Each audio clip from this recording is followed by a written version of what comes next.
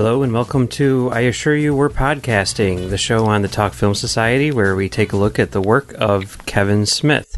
I'm Mike, and today I am joined by my dad, Tom. Or should I call you Father Tom? Tom is fine. Okay, all right. Today we're going to be talking about Kevin Smith's fourth movie, Dogma, and the reason why I have you on the show is because you used to be a Catholic priest. Right. So let's talk about that. Having met you, I would say that is a very weird choice. Why did you become a priest? Well, I was a lifer. I started right up after grade school, went to the seminary high school, and just kept going from there. It was easier to keep going than to not until later when I decided I didn't want to keep going anymore. Okay, all right. So you were a priest for like 10 years, something like that? No, 4 years. Oh, just 4 years? Yeah. Oh, because you had like lots and lots of like college and stuff? That's right. We had, there was the 4 years of high school, then 4 years of college, and then 4 years of theology studies. So it was 12 altogether after grade school. Okay. So you became a priest. Still seems super bizarre because you never, like, I can never think of a single time where you were like, yeah, Jesus, religion. You know, like Mom would do that all the time. But for you, it was just like, and it was really interesting, like, whenever we would, like, go to Mass or whatever, like, I feel like it was kind of like when I go see a movie or whatever, where you'd come out of it and you'd be like, that was a very well-crafted homily, or, like, oh man, I can't stand this guy every single week, but you would never be like, did you hear what he had to say? Did you listen to that message? It was always about like the form, Okay. Yeah. Well, I think I think rarely in regular masses is the message that's significant that the form doesn't overshadow it. I think, unfortunately, that is the case in a lot of religious services, I think. But sometimes when people have a really, really good, strong message, the form is relatively immaterial. But I don't know. To me, it more often got in the way than helped to communicate the ideas. And that's something which I find interesting, I guess, about, like some of the stories that I've heard about you as a priest, because it seems like you were kind of, I don't know, you went a little rogue when you wanted to. I mean, the two instances that I always remember, one is when like the air conditioning broke, or there was no air conditioning, it was like 100 degrees, you just kind of like cut parts of the service out that you didn't think were very important. Is that right? I don't remember that, but it's possible. But there are elements of the service which are essential for that service, and so I wouldn't have cut anything like that out. But I would have probably made the sermon very short, because that's one thing I could definitely control. And there are variations on what prayers to select, and I would take the shortest version of the various prayers. Like there's the main prayer of the Mass. There's, I believe, 4, or at least when I was there, was 4 different variations. One was relatively long, one was relatively short. So I could pick whichever one I wanted. So I would take the one that's the shortest. Sometimes even when it wasn't real hot, just that seems reasonable. But the other part is that, sometimes though the long one, it really was, the words were really significant. And so I, like, for funerals, I almost always used the long one, because I really thought the words of the long version were a lot more appropriate for a funeral thing. I'm talking long. I'm not talking about 20 minutes longer or something like that. I'm talking, maybe 3 or 4 minutes longer than the other version. It's not a huge difference in terms of time. Yeah. Okay. The other story, which I love, is apparently one time, like the week before Christmas, instead of giving a sermon, you decided to just have everyone sit in contemplative silence for a few minutes. Yeah, I remember doing that. Got a lot of compliments on that one. A lot of people, a lot of people thought that was the best sermon they had not heard. Well, that's good. See, and I mean that's like outside of the box thinking. Like, you know, if you were the priest over here, I might have stuck around for a few more weeks. I don't know. Maybe not. So in the movie, you know, and we can get to that, but they do one of the, you know, elements of the movie is modifying what has come before in order to capture a younger audience or whatever. And so, okay, we'll get into that. But then, okay, so then the other story, which, because this is for like a movie network, I feel like you need to tell your exorcist story, which, I mean, you told me. I don't see, lots of these are probably stories that Mom told me and whatever, but apparently, you mean about seeing the movie? You mean, or no? When the movie came out and was at its height, apparently you got a visit from some people in the middle of the night. Yes, I do remember that. Yeah, there was a family that came, rang the doorbell. It was the middle of the night. I don't remember what time it was. I know it was definitely got me out of bed though, and I went down.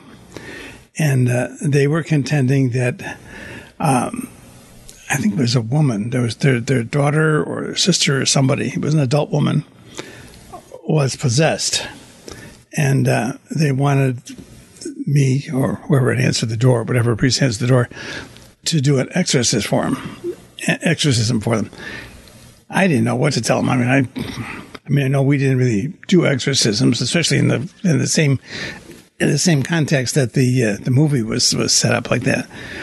So I asked this other priest, the older fellow who was there with, and he told him, go over to the hospital. And this is not something that involves the devil. And of course, was absolutely right.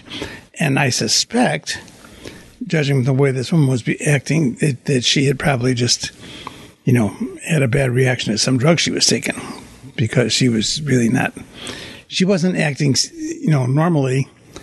And, of course, these folks were convinced that she was possessed by the devil, and that was why she was not acting normally. You know, I was at a point where I didn't really feel like turning somebody away who came to the church for help. But on the other hand, I didn't know what to do. So if someone had been possessed by the devil, would you have been able to perform an exorcism on them? Probably not. No, because every diocese, or at least our diocese at the time, had one priest who was authorized to do formal exorcisms. So there actually is a priest authorized to do a formal exorcism? There was. Actually, I had him when I was in high school. He was a religion teacher. Really, really nice guy. But he had done his graduate work in theology, but he was studying things like possessions and the supernatural and all that. And the bishop had selected him to be the exorcist for the diocese. I don't know if he ever performed one. He never talked about it. I don't know that he ever did. I suspect not, because the church doesn't really, they were really upset when the movie came out. I think a lot of the official people in the church, because it depicted a reality that was not really a reality. Yeah. There really was, within the history of the church, there is that function.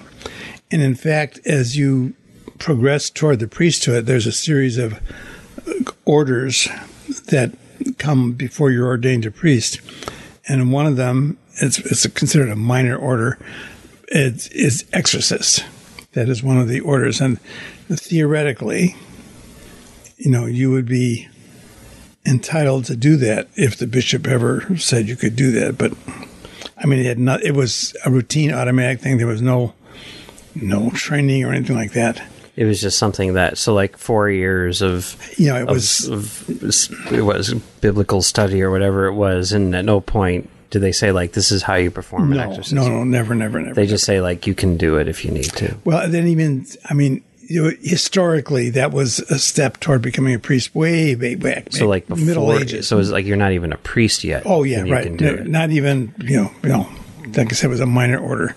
There were ones that you could. The orders were coming back from many centuries ago, when there were functions within the church. Like one of them was a porter, so someone who would be manning the doors of the church.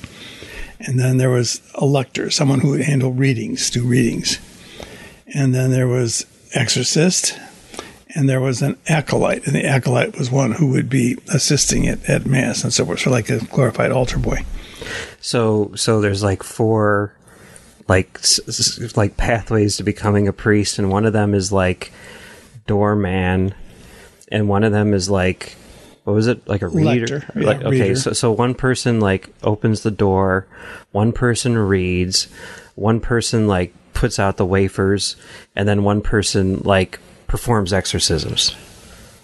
That was centuries ago. Okay. Those were functions, yes. But they have not, I don't know when they last ever exercised those functions. Okay. All right. So that's interesting. But it was in the history of the church, which is strange itself, but those were created. And so they just carried them on. Like how much of the church just carries on, Okay. But, So in practice, if like someone, like if I become possessed right now, we're just pretty much screwed. There's nothing that you can. No, so I certainly wouldn't have the authority to do anything. I don't think the devil would ever recognize my authority. If he's going to possess you, he's not going to let me stop him. So, like in a pinch, you can't. No. Okay. Well, that's too bad. Okay. So then, Mom started working at the church that you were working at, and you were like, "Oh, she's way better than Jesus. I'm going to leave this thing and go work for the government instead." That's right. Yeah. Having met Mom, I would say you made the right choice. She is way better than Jesus. Lucky for you, yeah. Lucky for me, yes. But even objectively speaking, I think you made the right choice. So, okay. So then they, because I know like, so like you guys had to get married in Grandma and Grandpa's backyard, right? Because they like kicked you out. Is that how it works? I mean, like, how does that, like, do you put in, I mean, I'm assuming they don't like ask for your 2 weeks or whatever. They're just like, you're done. But I just submitted a resignation. Yeah. That was it. So then I was gone. But because, the church considers Holy Order sacred, like I'm still, I guess, technically still considered a priest in the church's opinion. So you could perform the exorcism if need be. I mean, not really. I mean, probably not. No, I don't think that. Right. Because in addition to having the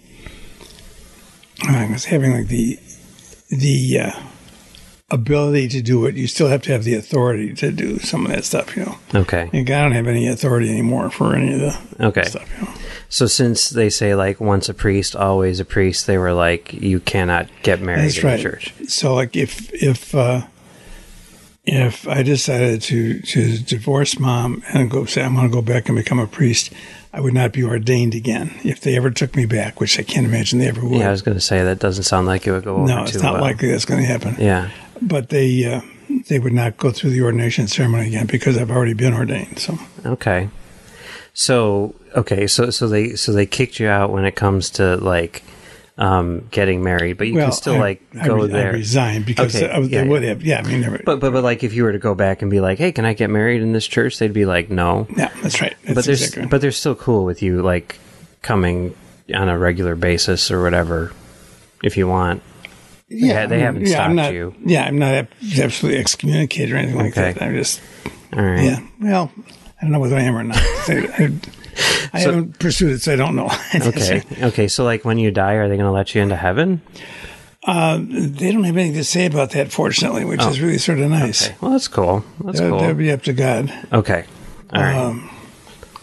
And I guess I'm not so worried about that in a couple of different senses, but that's...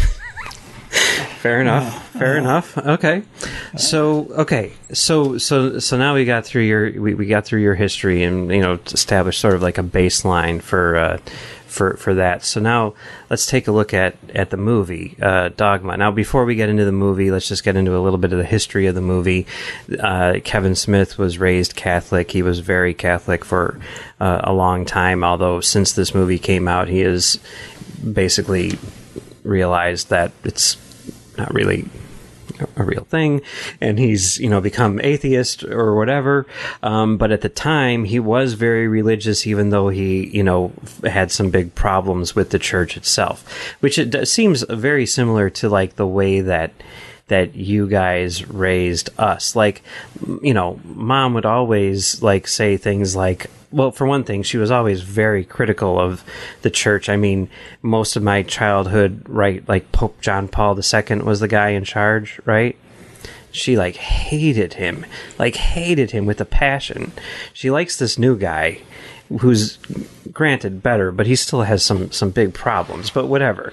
But she hated that guy, and she would always be like fighting with the church and saying that's dumb, I mean, basically what the movie says, right? Like, oh, the church is fine, but it's run by people, and some people are idiots, and God is this, God is the real thing, just listen to God and stuff. And that's basically the premise of the movie, so it seems like that's kind of in line with what Kevin Smith was saying, which is why when the movie came out, I was like, you guys should see this because I thought you would like it, and you did back then. But we'll get into that in a minute. So Kevin Smith, very religious, very Catholic, but also critical of it in some sense. And he wrote this movie like way back, like before he made Clerks. It was just the type of thing where there was no way that someone of his experience could have made a movie like this, or could have gotten the money to make a movie like this, which is why he made 3 smaller movies prior to it. And finally, after Chasing Amy, they were like, okay, we will make Dogma, we will give you the money for this. And the 2 things which they said, which we talked about on the last episode, is they said you need to get a different cinematographer, someone who's actually experienced, and you need to cast someone other than Joey Lauren Adams, who was his girlfriend at the time, as the lead. And I think history would prove that both of those were mistakes. They hired Robert Yeoman to shoot the movie. He was Wes Anderson's cinematographer, and I don't know. I mean, I think this movie looks pretty bad, but that's okay. Meanwhile, Dave Klein, who had shot his other movies, who they said he could not hire, he was very inexperienced at the time, but he took that opportunity to hone his craft, and now he's been nominated for Emmys and everything, and he's the cinematographer on The Mandalorian and the Book of Boba Fett, so things worked out for him. Meanwhile, Joey Lauren Adams, who was getting nominated for Golden Globes and stuff for Chasing Amy, while all this was going on, she got basically tossed aside for Linda Fiorentino, who Kevin Smith was very open about not getting along with her at all during the making of this movie, and really that being sort of a very bad fit. But regardless, they made the movie, and then the Catholic League got involved and decided that they needed to protest the movie. And I remember this being a thing at the time. Now, do you have any idea what the Catholic League is? Never heard of it before. And that, I think, kind of tells you all you need to know. Apparently, it's some sort of weird, crazy, fanatical offshoot of the Catholic Church, which basically does all this stuff for publicity, right? And yeah, I mean, I don't know. When you say an offshoot of the Catholic Church, I don't know if there's maybe they weren't any official relationship to it at all. I mean, I never even heard of it before. It doesn't mean it. I mean, let's take a look. Let's take a look and see. Let's go to Google. Hang on. Catholic League. Here we go. Wikipedia.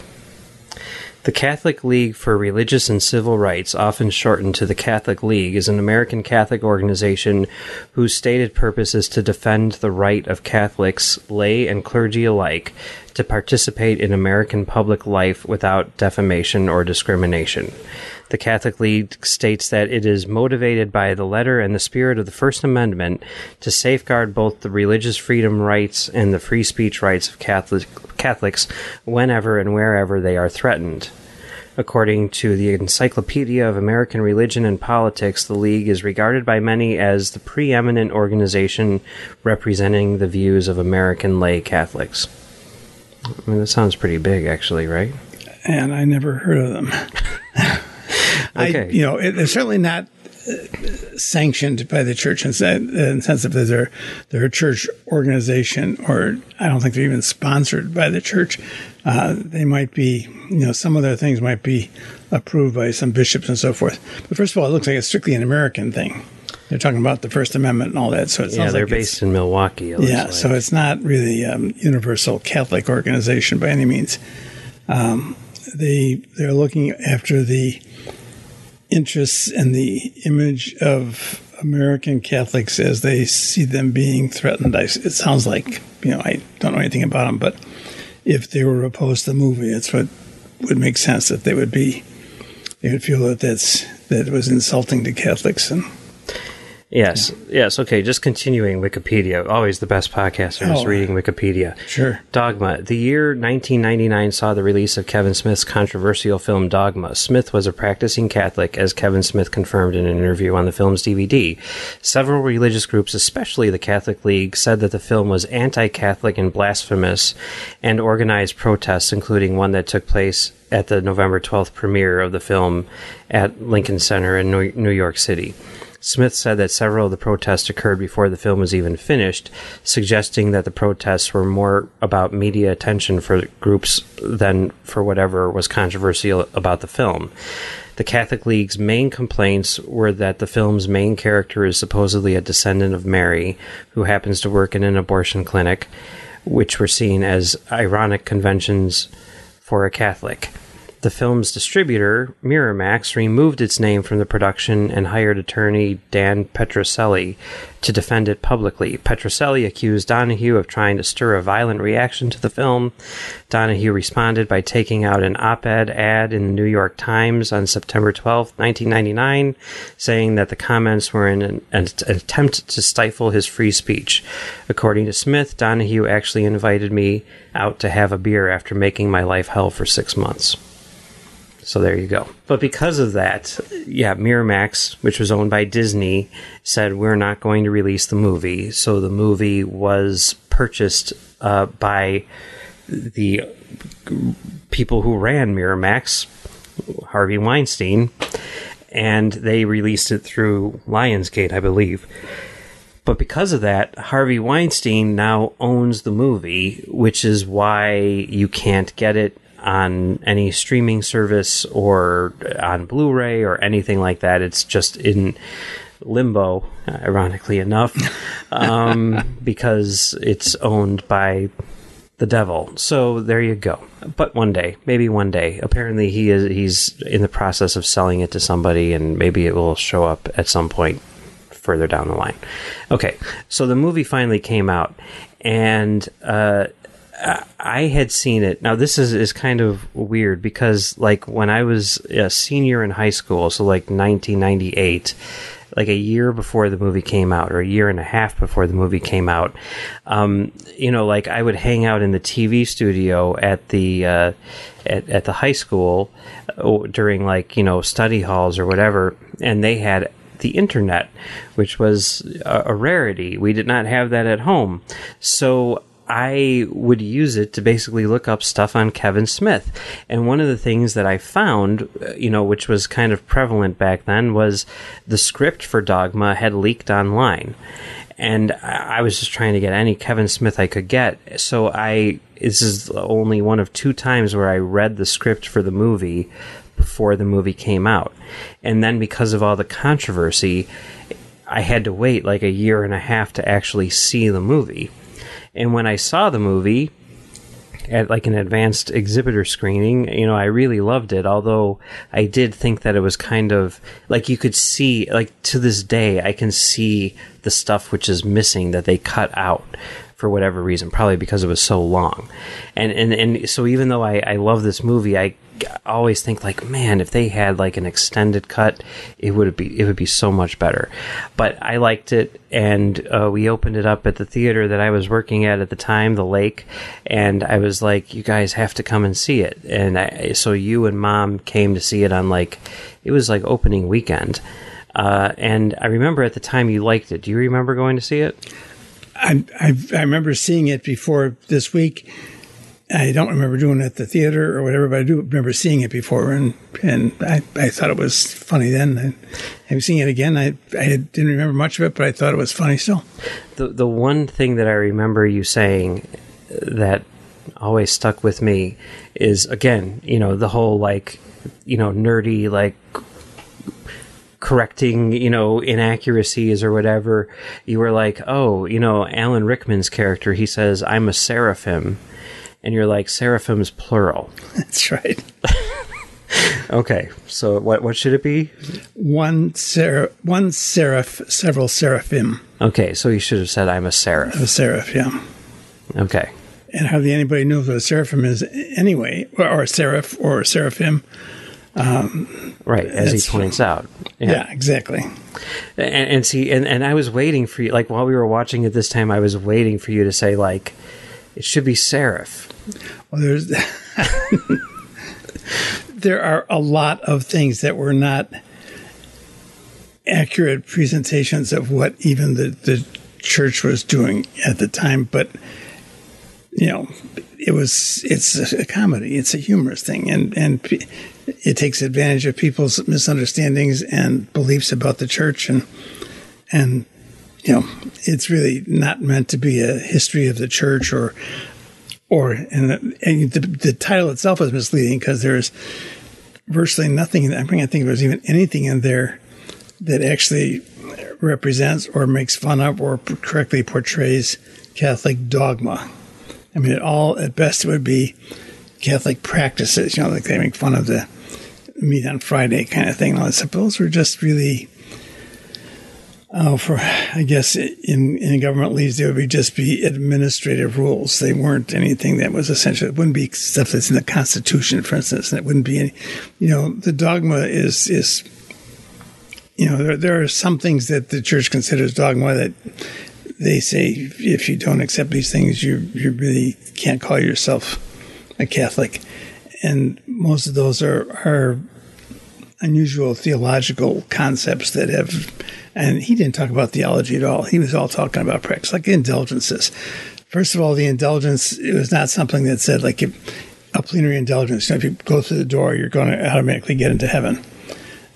Everybody thought that was what indulgences were, but indulgences were things that the church was using to make money, and all they said was that, and most of them were in terms of days, was that, be for 7 years indulgence or something.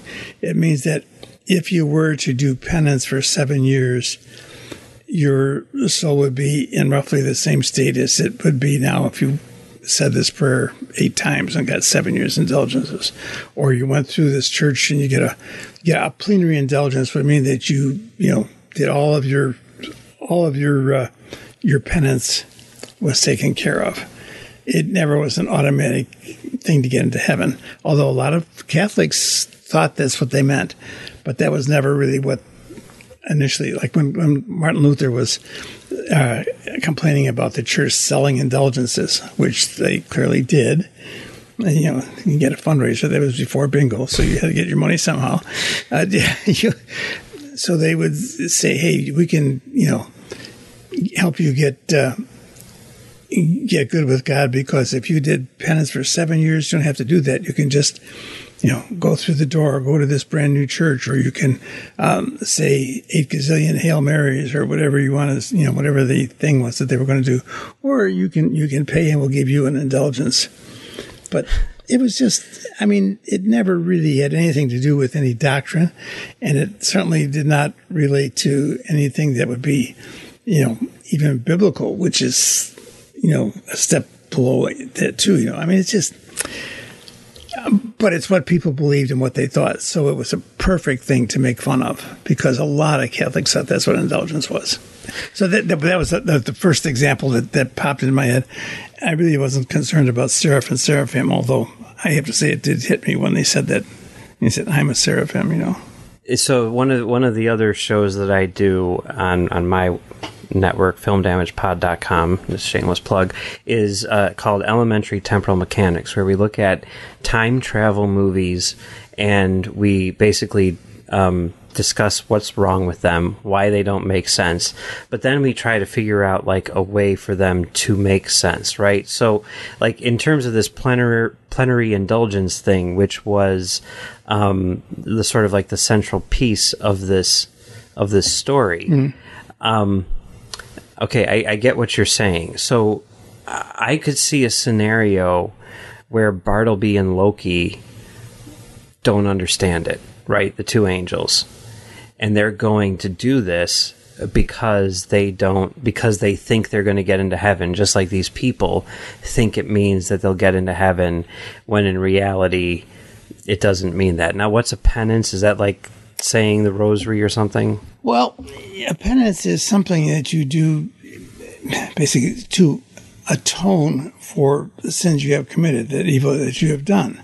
And apart even from the church thing, you can say that penance is something that, like if I'm really, say I'm driving drunk and I kill somebody, my penance would probably be to serve time in jail, but it could be, well, you can't ever touch a drop of liquor again.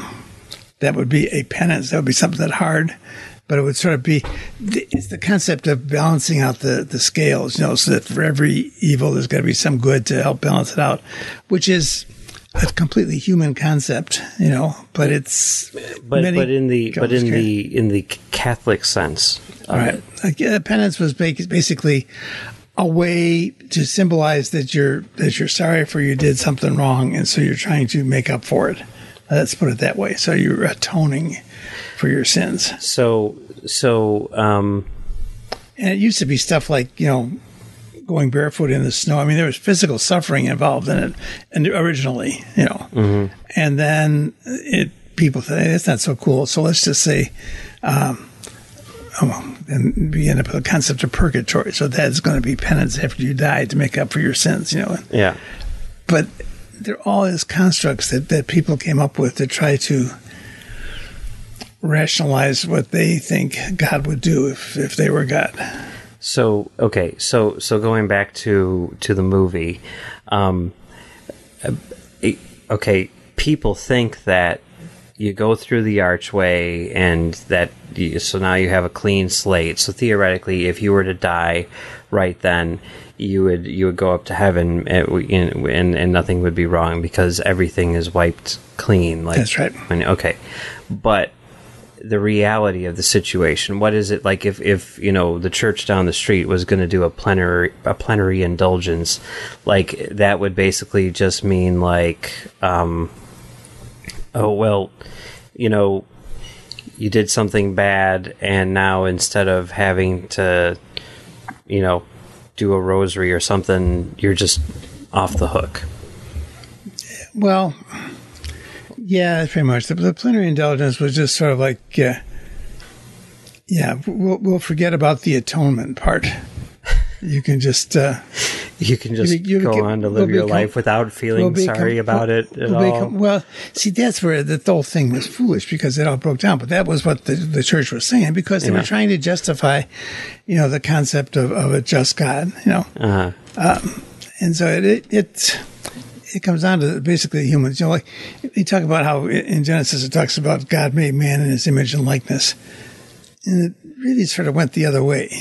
Man made God in their image and likeness. Yeah.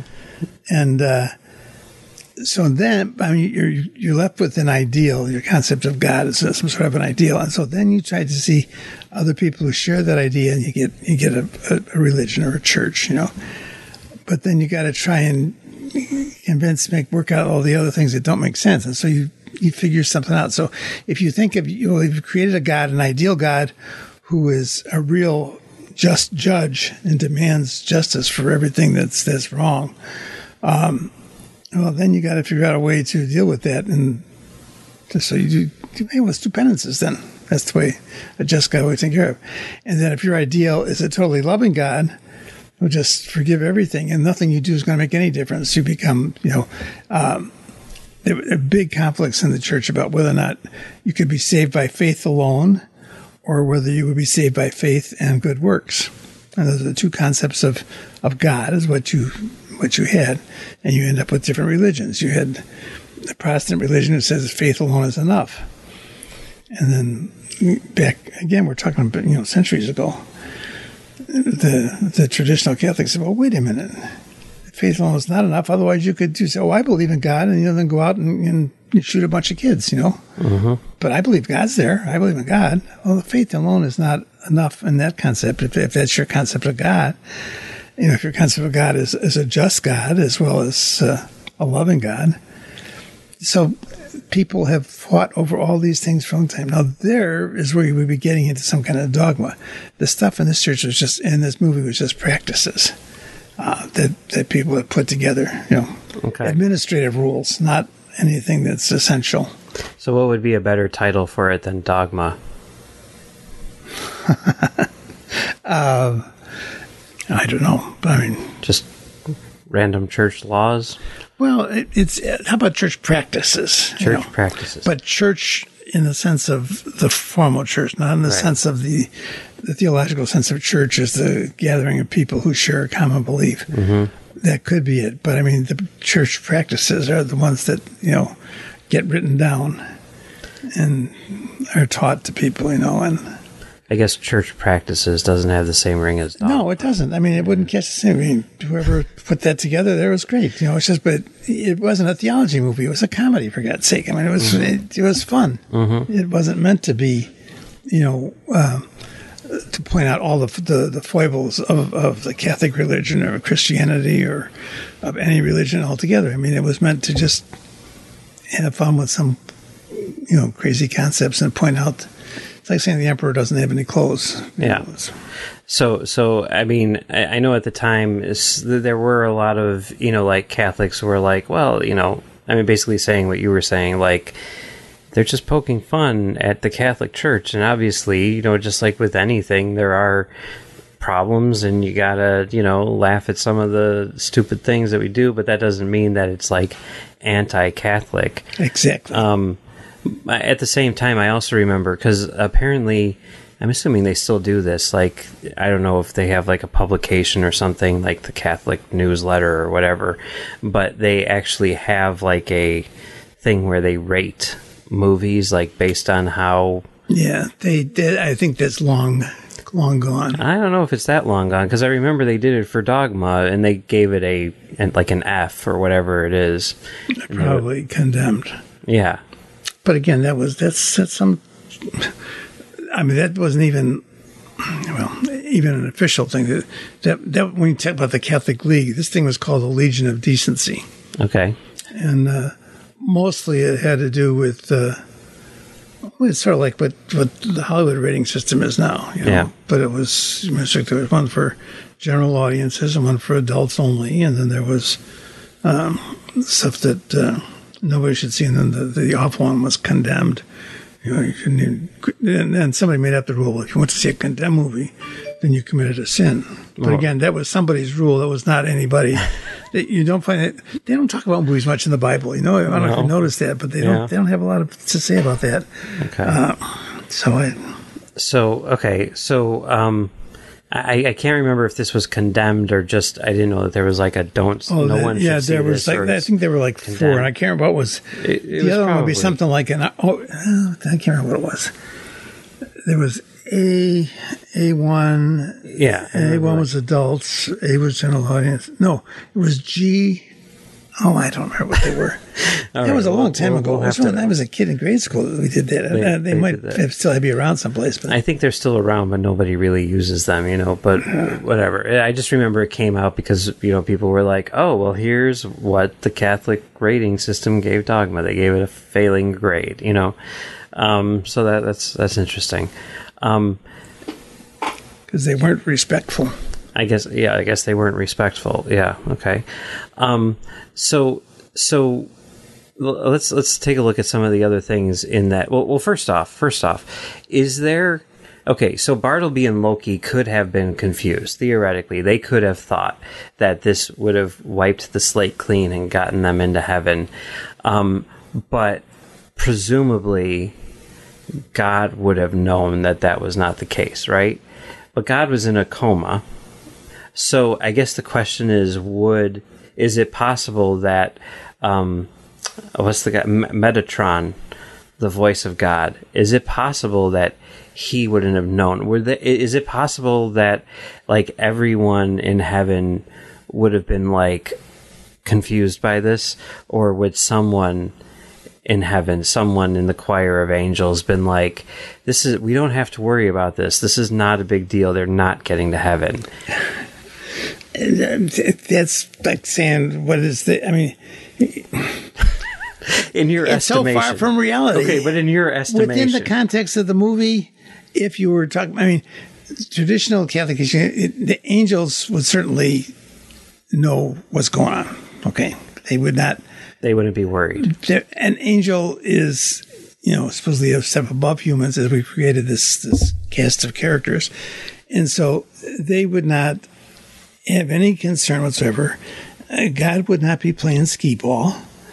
You don't think God would be playing skee ball? I don't think God would play skee ball. I think God, the concept of God is as a spirit for one thing, so that she wouldn't be in the hospital. So she couldn't take human form.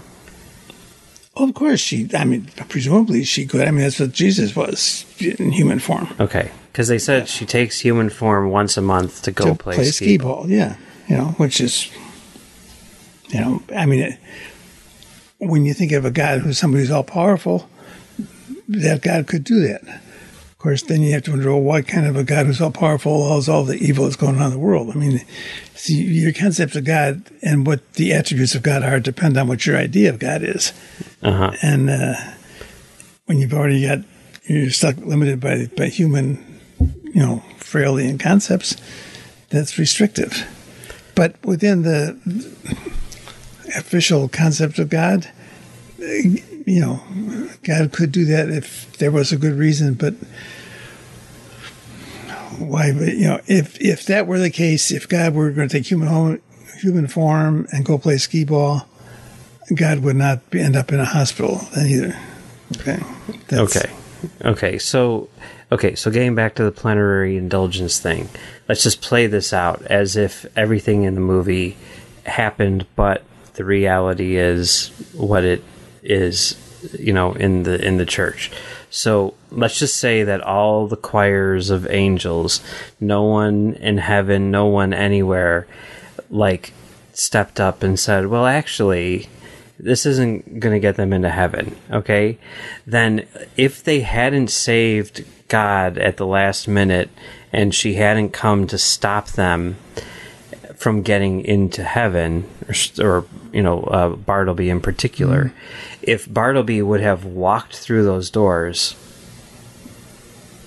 and then killed himself, or walked through his doors and then been killed, it wouldn't have mattered. He still wouldn't have gone into heaven. Not if he had been banished from heaven. But yeah. We're talking about fantasy stuff here. I understand that we're talking about fantasy stuff, but we're trying to come up with the logical consistency in the story. It's not supposed to be logical. It's supposed to be funny. It can be fun of stuff. But you can be funny and still work from a. I'm just saying. All right, I suppose. Okay. But then you've got to put the whole thing in crazy context. You can't just take the plenary indulgence thing. You got to take the whole concept. Is the papal authority strong enough to have that occur? No, I don't know. I wouldn't think so. I mean, there's nothing infallible about saying that there's a church gets a plenary indulgence. I mean, even the church doesn't talk about that. So you got to go all the way back to the septum. Say you're going to get a plenary indulgence because this church has been blessed or something. Well, who says that that warrants a plenary indulgence? Sure, the church administrative structure might say that, but that doesn't mean that that's what it is in reality. Okay. So let's say you were writing this movie, right? Okay. And you were like, okay, the idea behind it, the premise is that two angels who have been banished from heaven have found a loophole which will get them back into heaven. What would you use as the loophole? Is there something that you can think of where it would be like, they could do it. Like, this is how they would, if they wanted to do it, this is how they would do it. I can't even wrap my head around the concept of angels being banished from heaven and then trying to get back in and finding some way to trick God into letting them in. I even with all of the,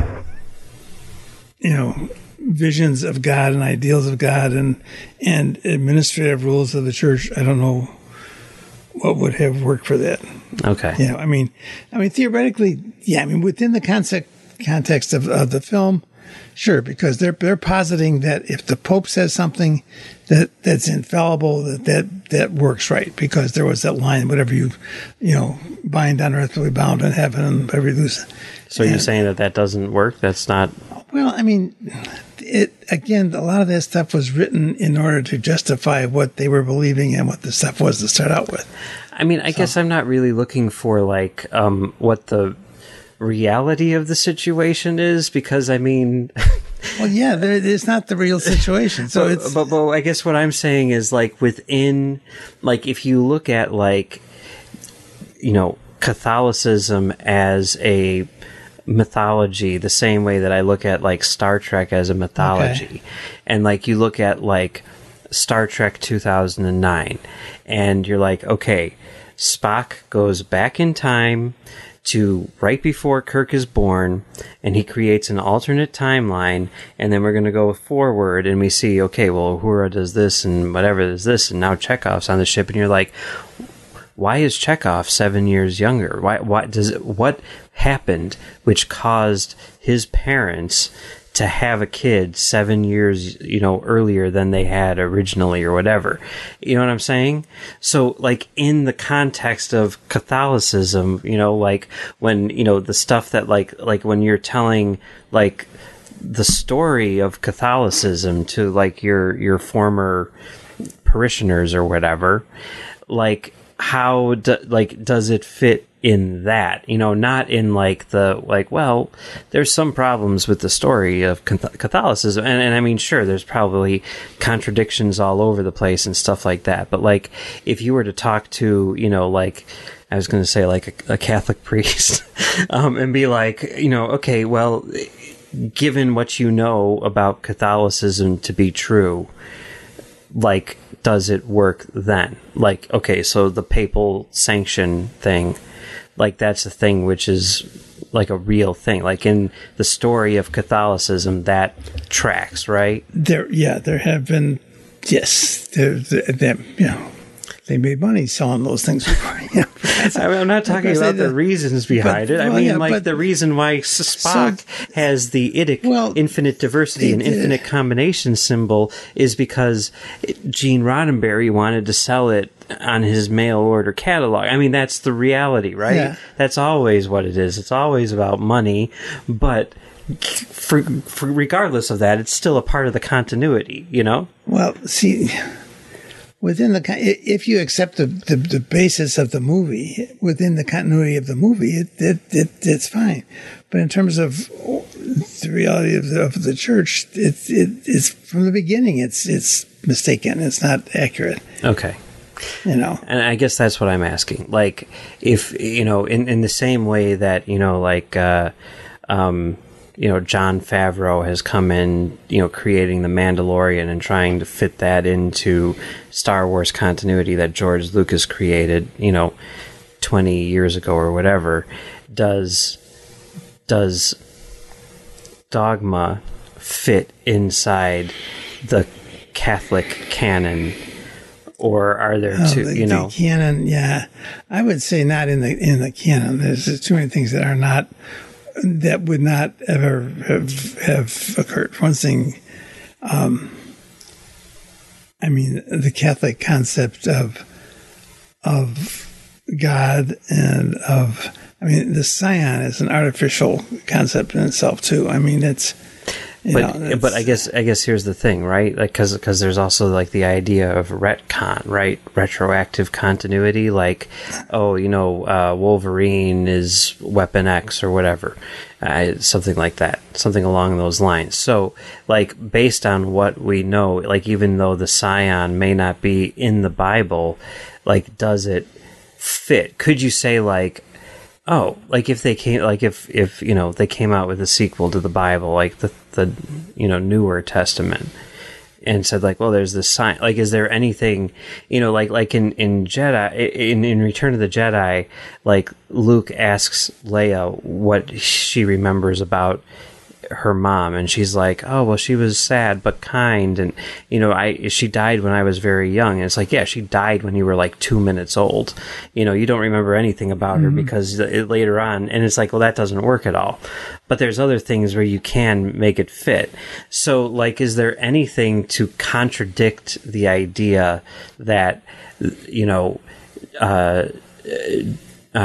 Joseph and Mary had other kids, for example? There's nothing that talks about it at all, period. So they could make it fit. That's like a gap where you could tell another story. Sure, I suppose you could. It's like they said, everybody says, well, Mary was a virgin. Well, that's considered a core belief. But, whether there's other kids involved, that would not be consistent with what is the common Catholic understanding. But doesn't mean that it's... But it's not in the text.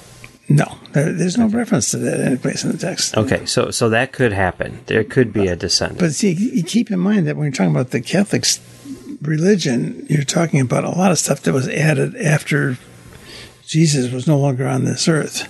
Well, I guess that's another part of it, right? And that's another thing to consider in the whole thing, right? Because you could say that Catholics got it wrong, like in the continuity, right? Like, there's nothing to say that everything, because it's dealing with Catholicism and it's dealing with, certain things being facts, but you could say that Catholicism got things wrong. Of course. Okay. Absolutely. So in that context, if we maybe eliminate the Catholicism angle and we just look at the book, does that fit? Like, could the plenary indulgence work? I'm not sure what book you're talking about. Like the Bible. There's no reference to indulgences in the Bible, period. So it could be that's how it actually works. But that's not what it is in the. Would not be considered approved. Okay. Teaching or rules, but so what about some of these other things? Like, now Rufus, the 13th apostle. There's no reason why there couldn't be a 13th apostle. And actually, they're theoretically in the Acts of the Apostles, which is supposedly what happened in the church right after Jesus left the earth. They did pick someone to replace Judas, so that there would always be 12. Really? But who knows why? There was like a Shemp apostle? Well, it would have been someone who was not one of... See, the 12 were the ones that, again, the church, just interpreting the history, that the 12 were the first bishops. Okay, so they were the ones who were in charge of the church. And when Judas was, off his way and committed suicide, they took somebody to take his place. So they picked another follower, another disciple. And they never name him? Yeah, I'm thinking it was Matthias, I think was his name. Okay. It's in the Acts of the Apostle, and I don't remember. I think it's Matthias. So they do name him. Yeah. Okay. And so he became Judas's replacement, and he had all of the authority of an apostle, which basically gave him the right to be put to death, because that's what happened to all of them, I think, theoretically. But Oh yeah, that's what happened to Rufus too.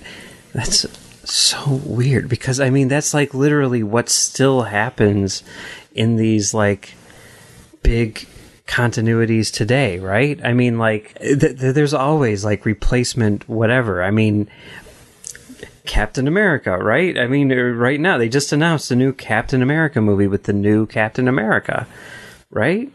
And they were doing that even back then. Wow. Well, they're trying to keep in mind that, in the early days of the church, nobody could read or write even, for God's sake. There were very few people who could even do that. Yeah. And so everything was oral teaching and stuff. And you're trying to convince people. So you try and you make stories. Everything is stories. Mm-hmm. And it's parables is the way to say it, but stuff that people will be able to understand, and you get a point across. Okay, so your point directs you toward your ideal, all right, and that's what you're looking toward. And then as things go on, people are interested in, they've picked up some authority, they've got some respect, and now they feel, hey, I can make some rules here, and I can say, for instance, that we're not going to ever, let women become priests or bishops or apostles or anything like that. And there's been a number of people who have talked about, Mary Magdalene as an apostle, because even in the Bible there were women who were disciples who followed them. So would she have been an apostle? Well, the people who made the rules said no, she's not. And that would not have fit in the society of the time. That would not have been an acceptable thing. So you're trying to convince people to share your ideas and support you and recognize your authority and so forth. So you have to get a message that they will be able to understand, and that will be will be supportive of what you're trying to convince them of. Yeah. Okay. And so, and it certainly wasn't just Catholicism or Christianity even.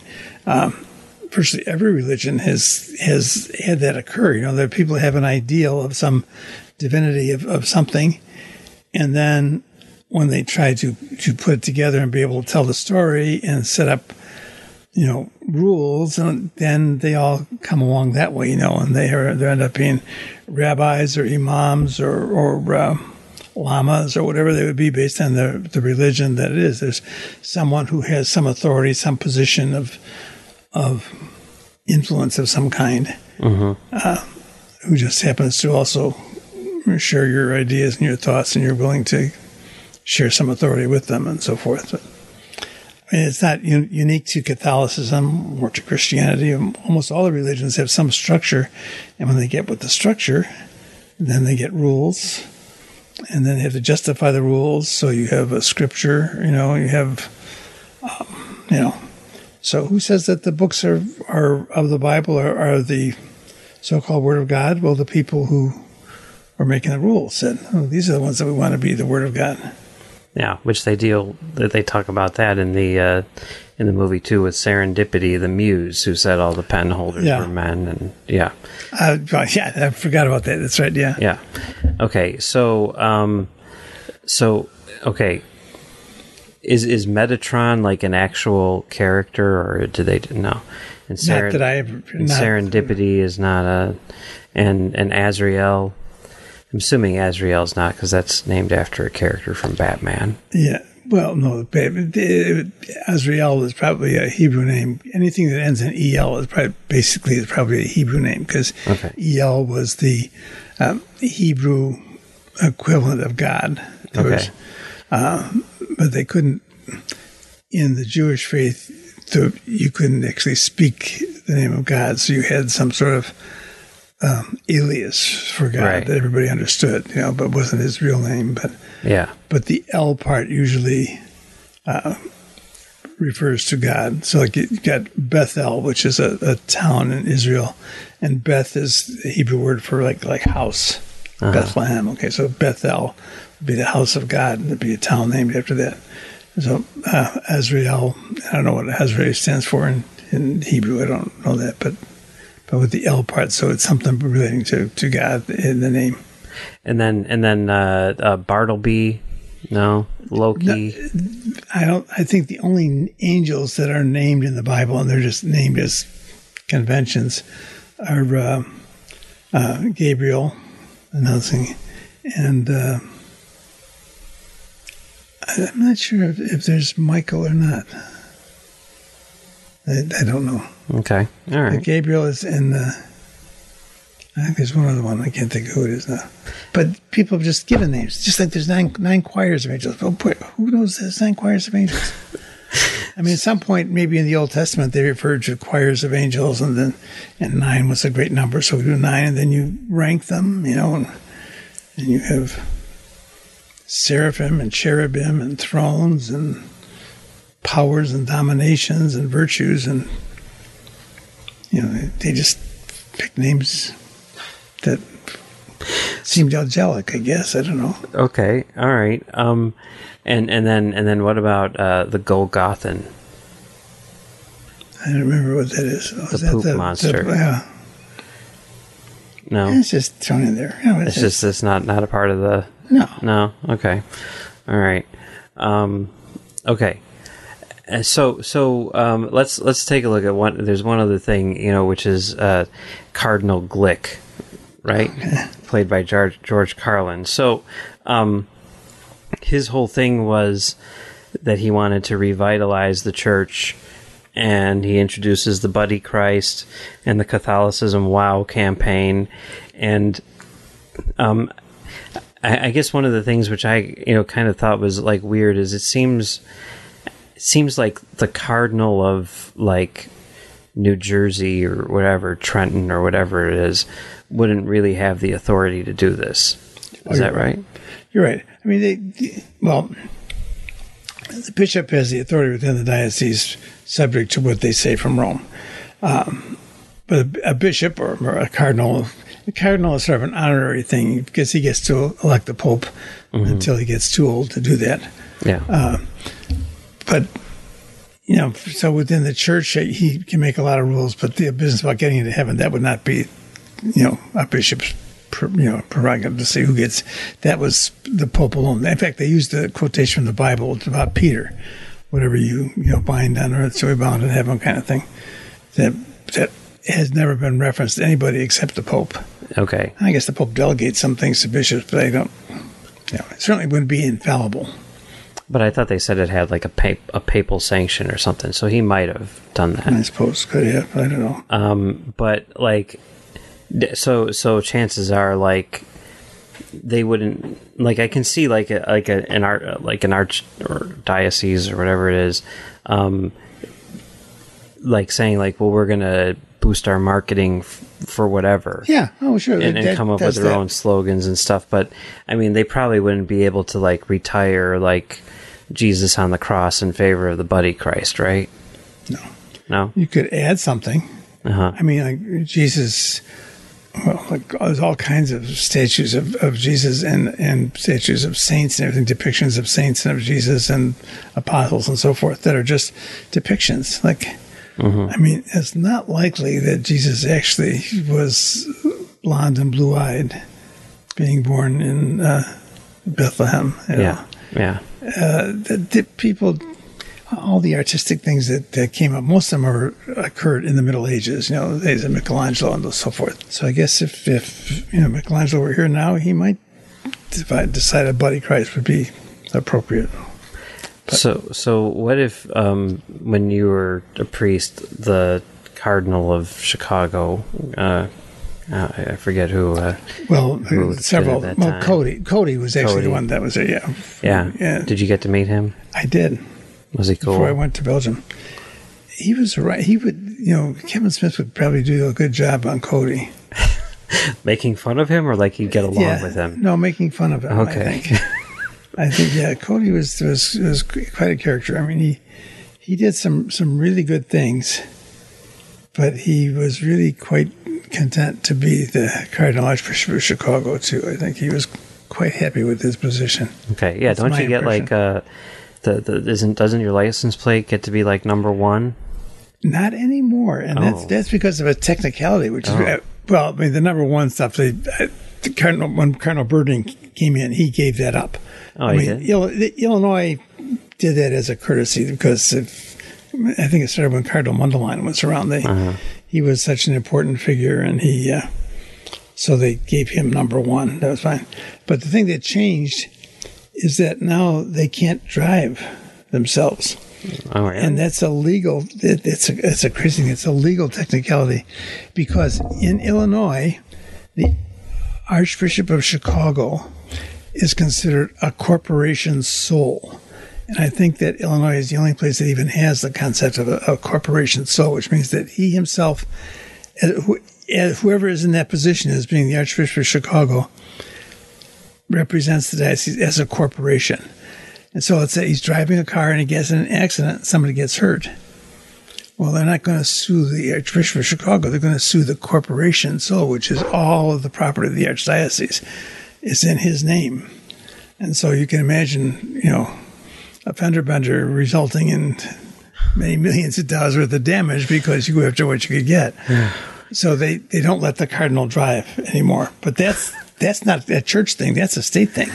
That is a crazy law, but it's all, in that case, it's politics. I mean, there are lots and lots of Catholics voting in Illinois, so. Okay. We do that. All right. So, okay. So let's say that Cardinal Cody came to you guys and were like, okay, we're not replacing anything, but we're adding this statue. We're calling it Buddy Christ. Here it is. What do you think? What would your reaction be? All right, I got a parallel story about this, which would be maybe comparable. Okay. Not in terms of a statue and so forth, but Cardinal Cody wanted every parish to be linked to the diocese by television, so that in every parish school, there would be like a closed circuit TV channel that would just be the Diocese of Chicago, and they could do classes, they could do sermons, they could do all sorts of stuff, but everybody in the diocese would get the same message at the same time. And so he directed that every church would have this setup, and it would involve putting like a satellite dish on the church and having all the equipment. It wasn't going to be an expensive proposition that every parish was going to have to come up with the money for. Okay. Now, the guy that I had as a pastor, he just says, we're not going to do that. We can't afford it. And as far as I know, there were not more than a very handful of pastors who defied the cardinal and said, not here. We're not paying for that.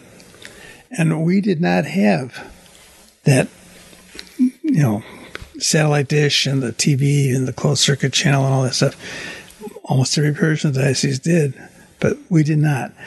And he never actually insisted on it. He just strongly encouraged everything else, whatever. And because I was not the pastor, I wasn't involved in any of the meetings, the pastors and so forth. But the guy that I was with said, nope, we've got better things to do with our money. We've got a lot of people who don't have any money here, period. We're not going to be asking them to pay for this, on top of trying to get tuition for their school kids and all that other stuff. So he said no. So if Cardinal Cody were to say, hey, we're going to put a statue of Buddy Christ in every church, if he paid for it, there might have been one. But there would have been individual pastors who would have said, nope. Okay. Comparable thing now is the Latin Masses. Uh-huh. I mean, there are some parishes and some priests and some parishioners who really, really love the Latin Mass, and they want to have their services in Latin because that's the way it was when they grew up. I can't say and that's how the language that God understands too is Latin. But at any rate, but Pope Francis is saying, hey, I don't want to do this. I want people to be able to pray and celebrate liturgies in a language they can understand. And so he was restricting how many parishes in every diocese can do it. The guy who's the Cardinal Archbishop in Washington, D.C., who was a class behind me in school, he has said they're not going to do it at all. You have to get permission to have a Mass in Latin. You can't just say we're going to offer it and have people come. And he recognized that it's going to cost them money because some of those parishes that have Mass in Latin, people are very generous. They're old school, they're older people like me, and most of them have got some money, unlike me. And so they can be generous, and they put churches in their will and all that sort of stuff. And he recognizes that this is probably going to hurt the bottom line.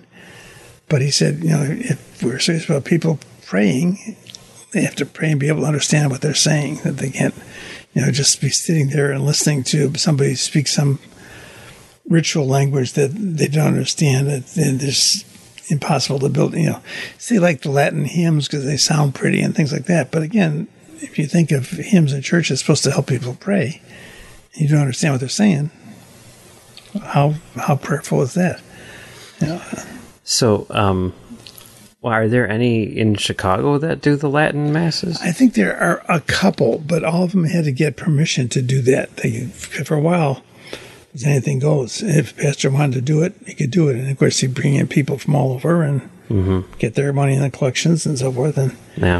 And some of the priests there's a whole group of priests younger than I am who have gone back and like this traditional approach to things, and they'll wear the old robes that they used to have to wear, and they'll say Mass in Latin, and they'll try and do things the old way. So in church they even put a communion rail up there, only pass out communion the way it used to be done. And so people get nostalgic and they think, oh, this is really nice. I feel close to God when I do this, but.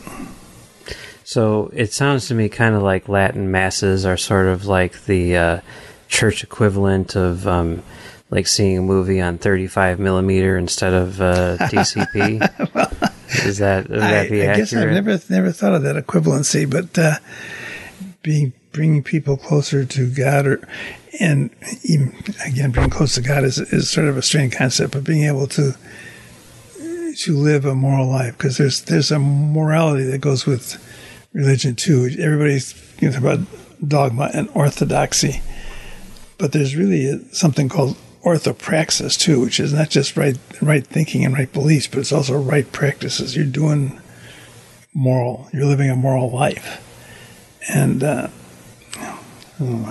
think that's more important than what you believe.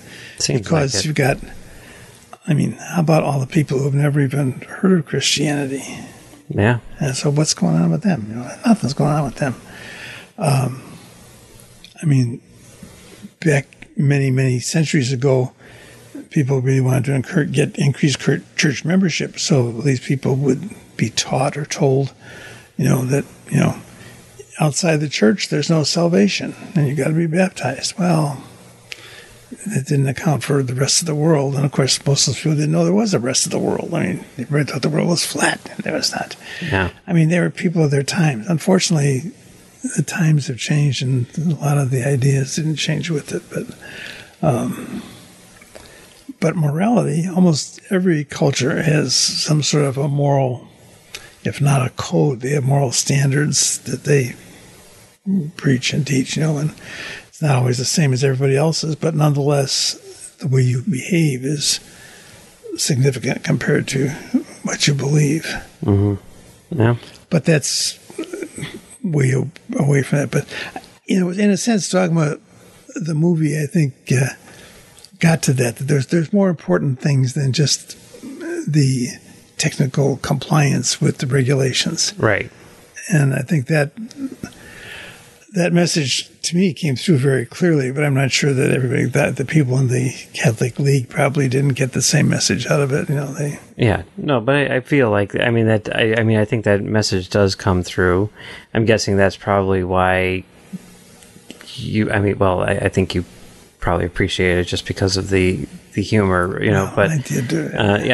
I'm guessing that Mom appreciates it for that message, because that seems to be something which she has always preached, even though she still does. She's much more of a church person than you are and stuff, but she's always like she looks at the Catholic Church with a very critical eye. Yes. God, not so much. She's just all for God. Yeah. So, I can see why that would, yeah. But I also think it works for me, the reason why it works is, some of that stuff I'm like, okay, you have fun with that. But to me, it's really just sort of the satire of the church itself, because, the church has some...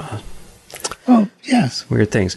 So going back to Glick now. Okay. Well, first off, aside from like whether or not someone would put it in or whatever, let's just say we're taking away money, we're taking away anything like that. Just looking at it on sort of a aesthetic and the message behind the thing. If the cardinal were to come to you or your church and be like, here's the Buddy Christ, this is our new symbol, would you be like, cool, I'm down with that? Or would you be like, what is this? What is going on? What are you doing? I guess I would probably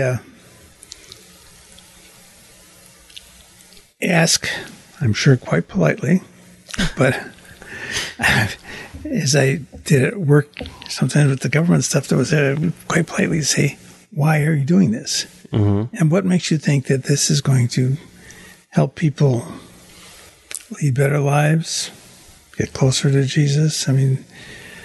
It's more contemporary, but I bet they wouldn't have done a focus group and come up with a Buddy Christ. That's what I'm saying. So what if like it was like a case like a baseball team, with the uniform, like let's just say the White Sox, and you're the starting pitcher, and you could pick like the traditional pinstripes or the black jersey, or you can go with like the 1983 throwbacks, right? I feel like the Buddy Christ is kind of like the 1983 throwbacks, sort of the same look and vibe and everything. But like if you were like presented if your church was presented with this stuff, and it wasn't necessarily about the change, but it was about like the alternate look, and you could say like, well, we can use the cross or we can use the Buddy Christ. Like, which would you personally pick? Like, if you saw those two, which would you be like, I'm going to go with that one, because that seems to be more in keeping with the vibe that I'm going for.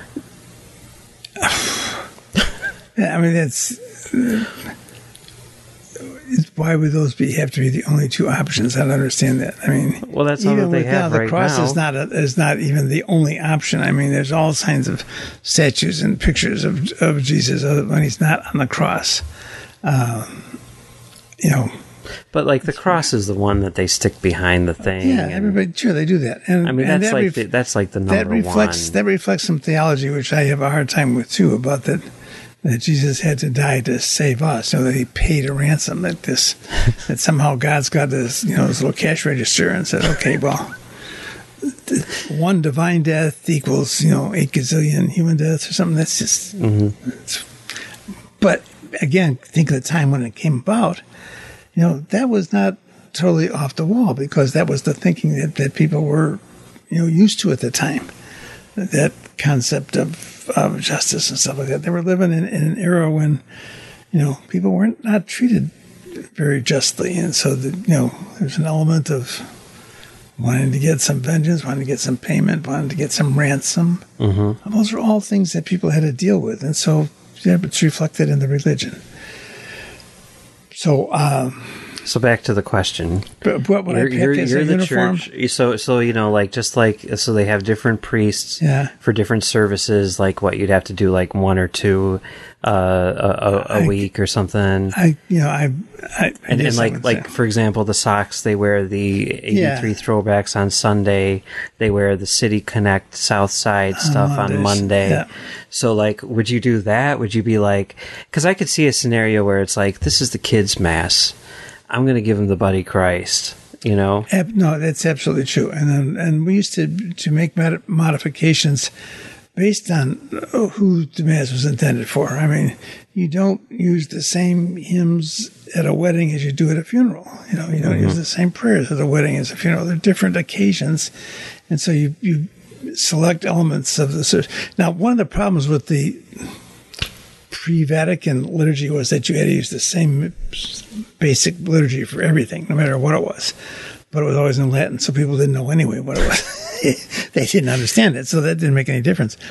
But yeah, there's an element of wanting to be relevant to what you're doing, you know. And if people actually found the bloody Christ to be a relevant help to them to understand Jesus, I guess I wouldn't have any problem with that. I'd really wonder what they were thinking about, though. Okay. But, you know, I mean, some of the crucifixes are really weird, too, because some of them are just really gory. You know, and I don't quite get that. I mean, I suppose they're trying to get across a message. Then you have the other abstract crosses, which don't even have, it's called the corpus, the little statue that's attached. I mean, it's just the cross itself. It's a reminder of that. So, I mean, and there always have been, I guess there always will be, various depictions of, you know, elements of the faith. It is strange to be like, you know, here's Jesus, and like the main symbol that we have of Jesus is him, like, dead. That's very strange. I would ask people, and I remember doing this when I was teaching at the seminary. I just had one class, and I said, you know, what would be the difference? Let's say we did, if Jesus didn't rise from the dead, what would be the difference? What of his teachings would be, you know? And it's hard to think of anything like that. I mean, but the idea of eternal life and life after death is such a powerful thing for so many people and throughout the world. I mean, that's a key element of the stuff. But yeah, the resurrection should be the symbol rather than the cross, as far as I'm concerned. That if you really want to get people to accept, you know, the importance of life and you know, making life good for people, that, you know, you don't worry about the death part of it, the sacrifice. But that would be my interpretation. Over hundreds of years, that's not the one that got popularized within the church. You know, I mean, it's just like it's the way, you know, Star Wars, it's Empire Strikes Back, the dark one, the one where they fall. That's the one that's good. That's the one that people remember. People don't think about Jedi. Well, you're right. People don't like the Ewoks. And going back to the church thing, you know, the concept of penance and suffering it worked its way into the psyche and is really powerful. I don't know if you remember when we were up in Montreal one time, and there was this big cathedral with all those steps going up, and there were mostly women, as I recall, probably I think only women, who were crawling up the steps on their knees, you know, which is not an easy thing to do. And that Basilica in Montreal is just big and way up on that hill, But that was penance for them. They were going to suffer so that they could atone for their sins and for everybody else's sins, for their brother's sins or their father's sins or their kids' sins or whatever they were going to, because a certain amount of suffering would make it balance the scale a little bit. Okay. So going back, well, first off, a side thing, just because we were talking about uniforms, and I've always been curious about this, but like, I know there's like different robes for different occasions, like in Lent, you wear purple or something like that, right? Is there like a formal like code, and it's like this one has to have like that P thing on it with the X or whatever, or is it really something where like in Apollo 13, where like the guy's wife makes the vest for him for each mission? Like, could you just be like, okay, this one needs to be purple, but I'm going to put my own spin on it, my own flair? What I did, and most of us from Louvain did this, we had a basic sort of a white with a chasuble was the main robe, okay?